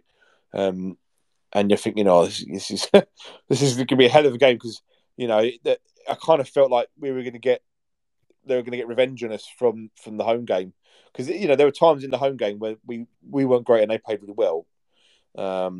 You can see they're an improving team, but we went to Sheffield and we outplayed them for 90 minutes at Bramwell Lane as well, and we won 1-0 through Coral. Great play where Annabelle's charged through it and laid it on the plate for Coral. But we were just a better team throughout that game, and we were unlucky for it not to be more, to be honest with you. And all of a sudden, we're back to, we've got, like at the start of the season, we've got 4 wins in 3 games. Sorry, that's not possible. We've got 3 wins in 4 games. I wish we'd had 4 wins in 3 games. That kind of magic. We would have won the league. 3 wins in 4 games. And then we've the game in hand rearranged from when the Queen had passed away was the Birmingham City game, and we've got up there, and for some reason we've changed the formation from what has been working for us. And at half time we're 3-0 down. We won a second half though. Rihanna Dean got a first for the club, and we won the second half. But we switched the formation back again. But Birmingham City was starting their run at that point where they were going to, in the end, turns out push Bristol City right to the second to last game. But we would round off March with Blackburn coming down to Hayes Lane, and having done the double over Durham and Sheffield. We then completed the double over Blackburn, beating them 1-0. Decent game, another clean sheet. Fran made a great save towards the end. But we should have had more than. I think Rihanna missed like 3 1-on-1s in that game. So we should have won by a clear margin. So what 1-0 probably didn't do our performance justice. But it was another double win, and Blackburn, as you mentioned earlier, been very difficult to beat for a lot of teams this season. I think they've taken points off of most of the teams in the top 4. So for us to have done a double over them has actually been quite a decent achievement for this season. And and at that point we're 4 wins from 6, and moving up the table. And February had been a good month, a really good month for us, and March had been fairly similar, to be honest with you. 2 wins, 2 losses in March, and bar that first half against Birmingham, good performances as well.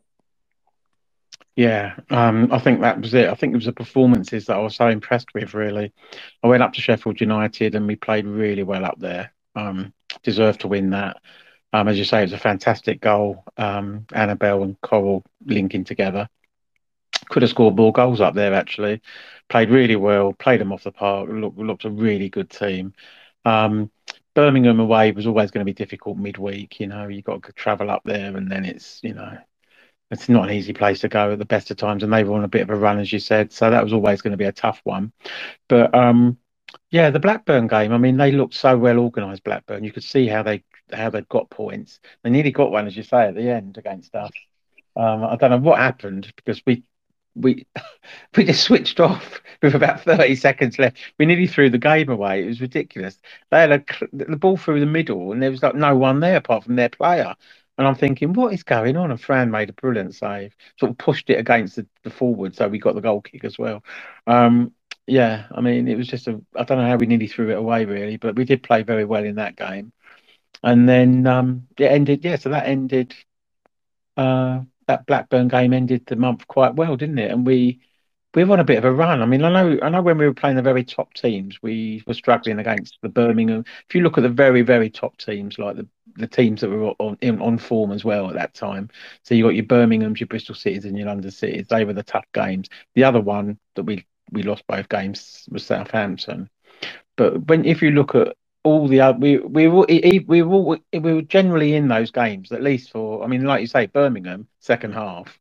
We won that 1-0. So I think we weren't far away, but I mean, I must admit that Birmingham first half, it could have been 5 or 6. I mean, Jay Pennock hit the bar from about 3 yards, and that away game up there was, yeah, it could have been a lot more in that first half. I think we got away with just 3, to be honest. We seemed to be all over the place, but yeah, yeah. Again, there were signs, weren't there, that we were getting to get back together, to be getting back to being that really strong unit again, and that good team that we knew we were at the beginning of the season. So yeah, really encouraging. I think March, and some really, really good performances, especially that Sheffield United away game, as you say.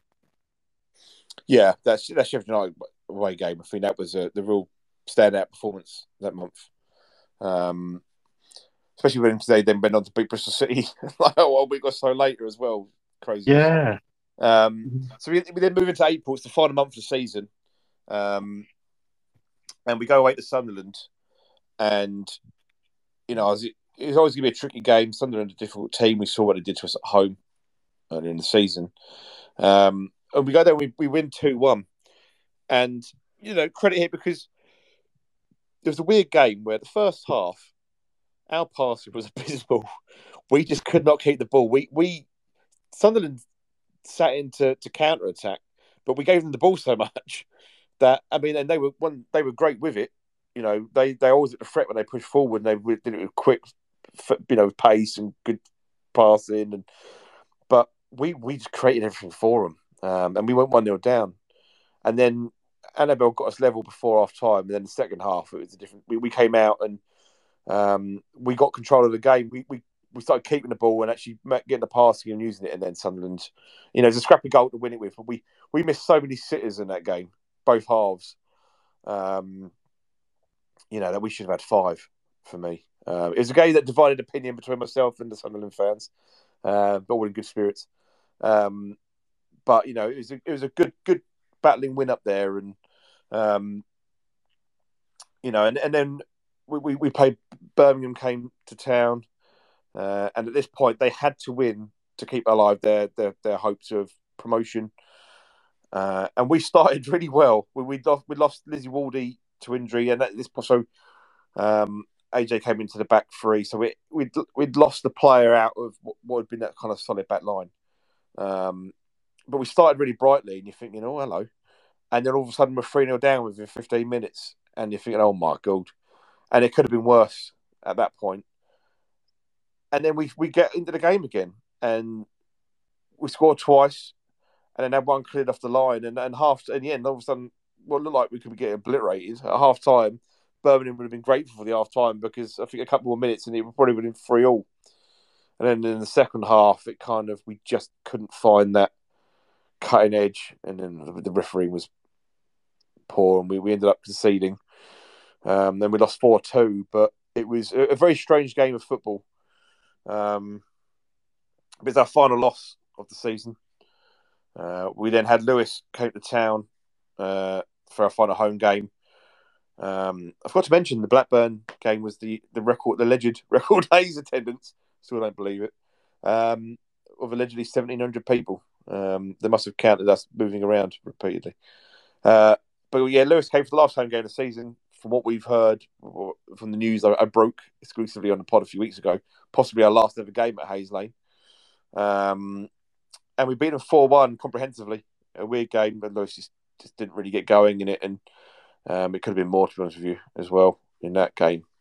So a great way to sign off our home season. And then, of course, last game of the season, we went away to Charlton and drew 1-1. We should have had a penalty second half. If we'd have won, I thought we'd have been a better team overall over the 90 minutes. Definitely the better fans. And it rounded off, as you say, would have been the perfect all or nothing season. The draw scuppered it as I won and only draw of the season.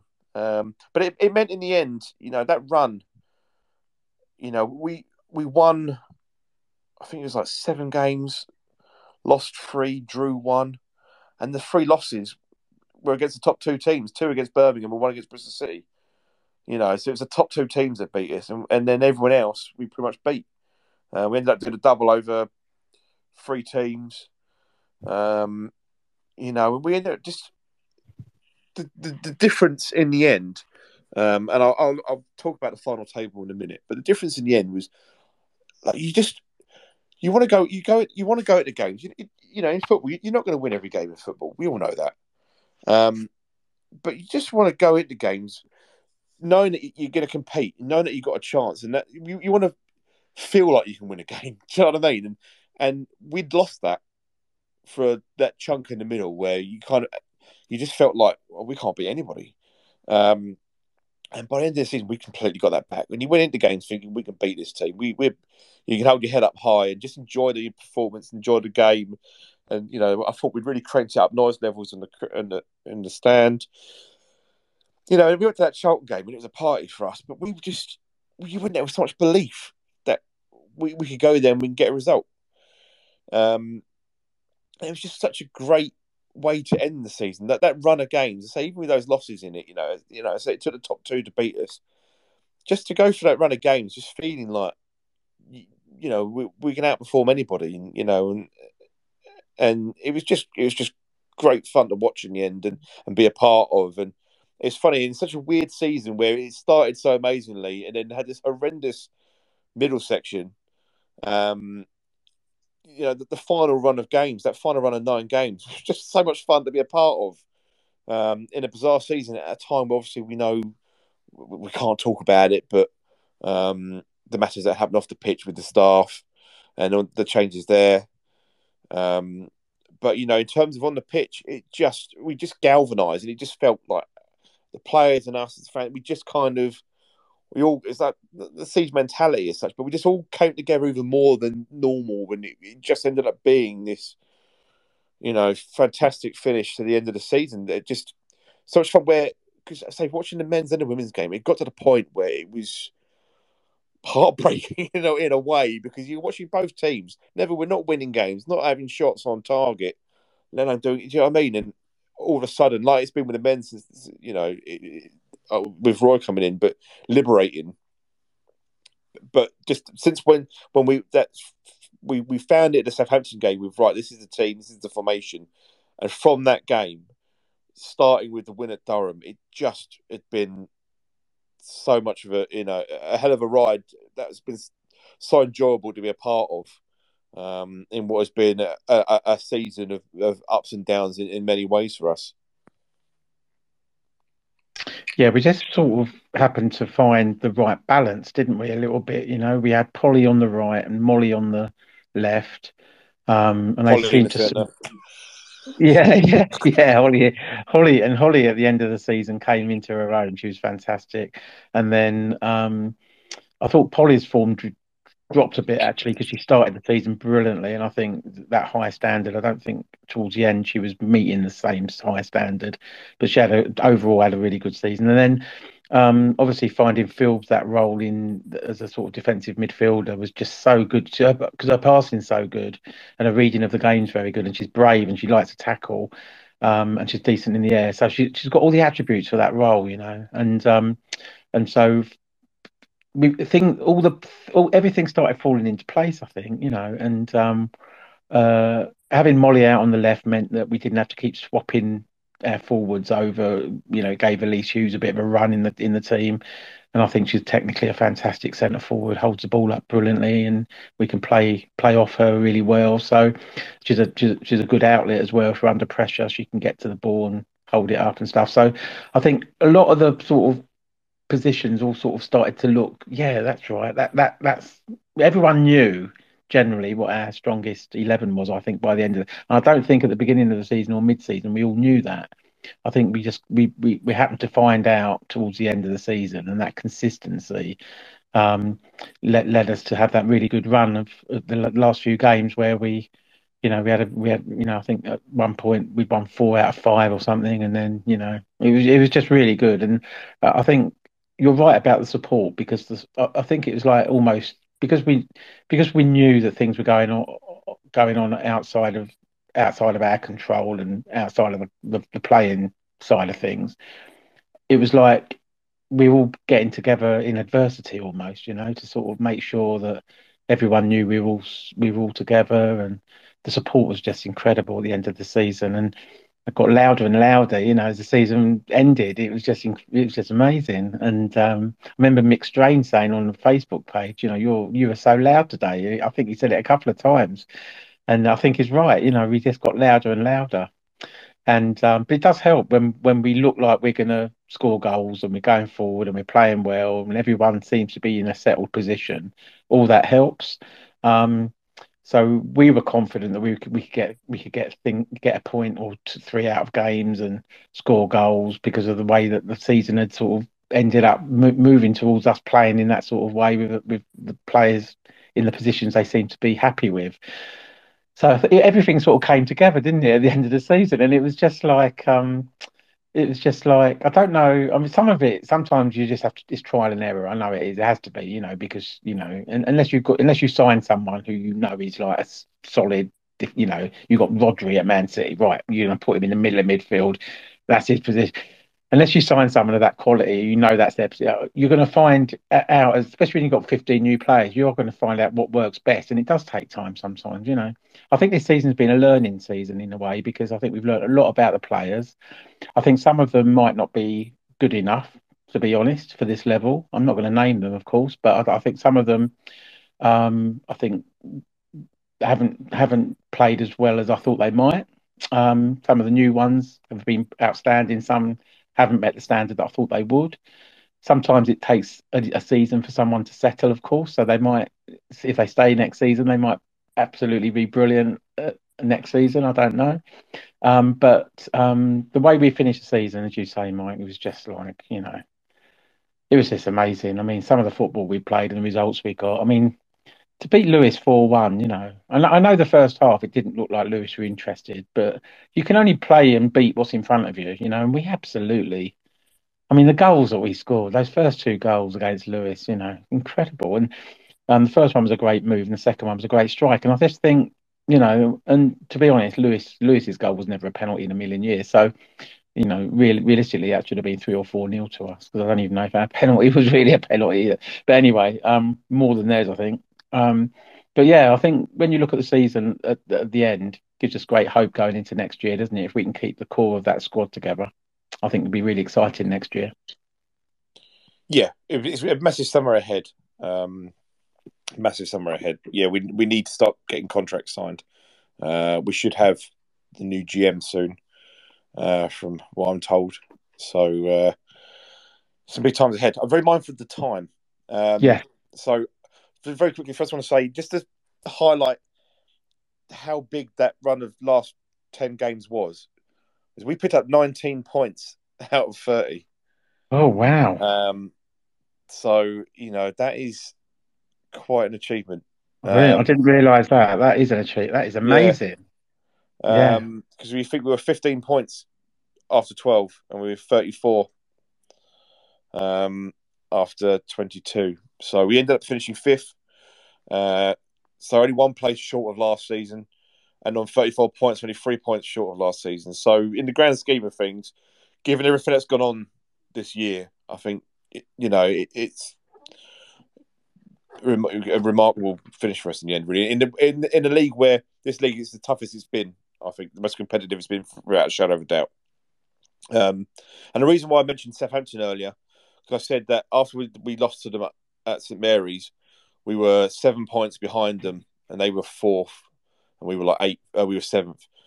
We finished above them by a point. So that just goes to show, again, not only with the points that we got in the season, but they were well clear of us, and we ended up finishing above them. So remarkable end of the season. Right. With that said, Phil, I need you to, in as few words as possible, because I know you like. Have you got a favourite goal of the season, a favourite game of the season, and maybe a couple of favourite moments of the season in 3 words or less? Okay, favourite goal, Holly Olding against Lewis. The second goal, smashed in from 30 yards. It's a cracker. Yeah. Yeah. Favourite performance, Blackburn away for me. Just everything in the first half was just immaculate. The way we played was just, it was like watching, I don't know, Brazil? No. Barcelona? Yeah, something like that. Hughesy was outstanding. Shauna ran the game. I mean, if we can keep her next season, I think Shauna's going to be a superstar. I really do. I think she just needs to run a game. She's got it, She was fantastic. She was involved in all 3 of those goals at Blackburn. Brilliant finishes from Hughesy. I think favourite moment was probably the final whistle away at Durham because it was a real scrap, and and they're so mouthy. I mean, their players are shouting and swearing at us, and they're just awful. So when that final whistle went, that was my favourite moment. It was just hilarious. We had a bit of aggro walking off the pitch because their goalkeeping coach had a go at us for no reason. But anyway, that didn't spoil it. I think the final whistle at Durham was my favourite moment. Other things that I've really enjoyed. I've enjoyed Fran being in goal because she's made some great saves. I've also really enjoyed Molly on the left. I think that she's come into her own there, and I think her defensive work is really sort of understated. I think she gets back really well, and she's strong, and I really like Molly on that left hand side. Um, I think Polly started the season, and I was thinking, wow, she's going to be in the Australian World Cup squad the way she started. But I think her form just dropped off towards the end. I'm not sure why. There might have been an injury there or something. I don't know, but it's a shame because I think at the beginning of the season she was absolutely amazing, and she was a real threat on that right hand side and could play up and down.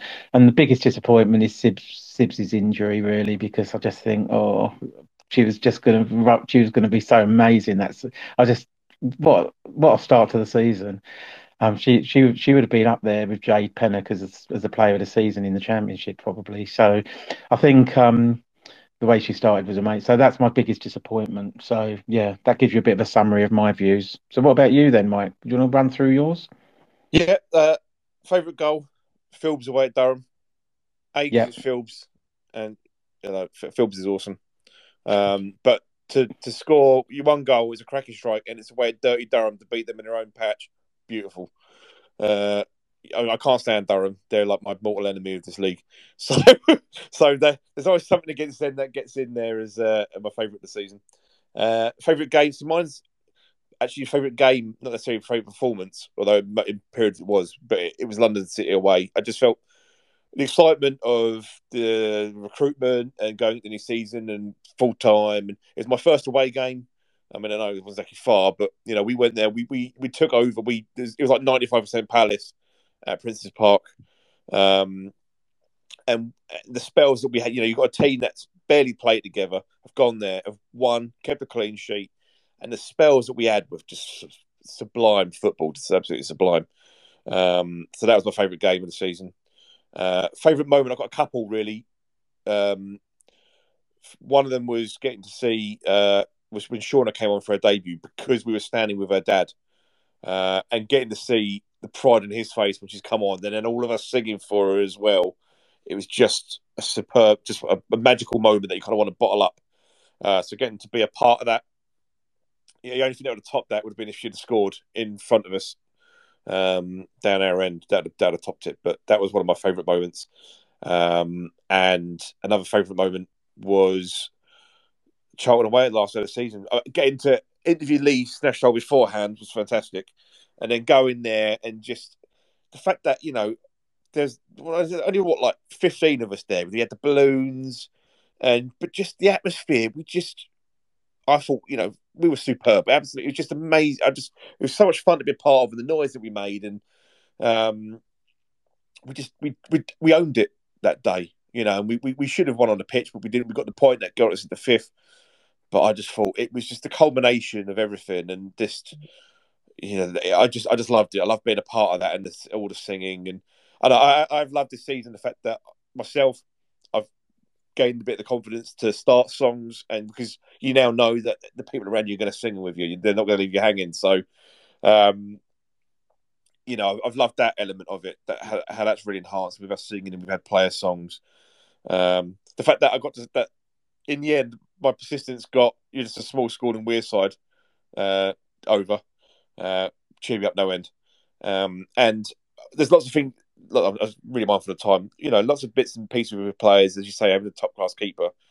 Really, it's been great to watch. But for me, to get to see Annabelle Blanchard play is a blessing. It's like, as I say, the fact that for us who've got to see Wilf play for over 10 years, you get to see something that's just special. And for me, watching her with the ball and what she can do with it, and I think there's a real special player in there that we need to desperately keep hold of. And so yeah, to get to see, it's the kind of player I've been desperate for us to sign. And so yeah, to get to see her play in the red and blue has been a gift for me. So yeah, those are my favourites really. And hopefully, you say I'm not going to talk about it now because I'm so really really mindful of the time. So we'll lot to happen over the coming weeks, which I'm sure we'll talk about. So with that said, Phil, if you're happy to, I'm going to wrap up everything. Yeah, yeah. Thanks, Mike. Really enjoyed talking about the season. It's been really interesting listening to your views as well. So thanks very much. No, I appreciate it. Obviously, you did your best to try and derail it 15 times during the show. Well, I just like Um, to keep you on your toes, you know. Well, I mean, it just shows, though, isn't it? We've ended up spending 2 hours talking about it to the point I've had to rush through the favourite bits. But it's just the passion we have, isn't it? So hopefully, everyone has enjoyed it. Having the recap and the way that we've talked about it this season, hopefully it's been an enjoyable summary for everybody. So just want to say thanks to everyone who's listened to us throughout the season. Whether you listen to us live on the recordings on Spotify, thank you to everybody for being a part of it, because without you guys, then there'd be no point in us doing this. So we appreciate it. Please continue to spread the word, continue listening, signing up to us on Spotify. There will be some shows through the summer. Talk about the World Cup, and sure there'll be regards to announcements and stuff as well with Palace. So please do keep listening, and just thank you to yourself, Phil, for sticking with me for another year and doing this. As I say, without having someone to talk to, it would be just those 2 shows where it was me talking to myself. It's been a pleasure. Nick Philpott saved me on one of them. So I really appreciate that. And here's for another year of it next year. Let's say, well, I'm sure we'll do some shows through the summer as well. So just a big thank you to everybody. It's been a crazy season, lots of highs, lots of lows, things that just, oh my God, you can't believe happened. A lot to improve on still in many ways, and hopefully we'll see a summer. We'll do that. We've got one more trophy that's coming. I won't give it away. That will be revealed when it turns up as to what it is and who's won it. Yes, so thank you very, very much to everybody for being a part of this. Eagle of you. We do what we can for the team. This is the Crystal Palace Women's Show. It's the #1 podcast for the Crystal Palace women out there. #1. Thank you very much. I hope you've enjoyed it. I hope you enjoyed the season, and will be with us next season as well. So thank you, everybody. Phil, thank you very much. You're welcome. Thank you, Mike, for running such a great pod for the season. And we'll catch up in the summer. There'll be a few pods, won't there, through the World Cup, I think we're planning. So, yeah. Absolutely. And on that note, have a good evening. Have a good summer, everybody. Come on, you Palace. Number one.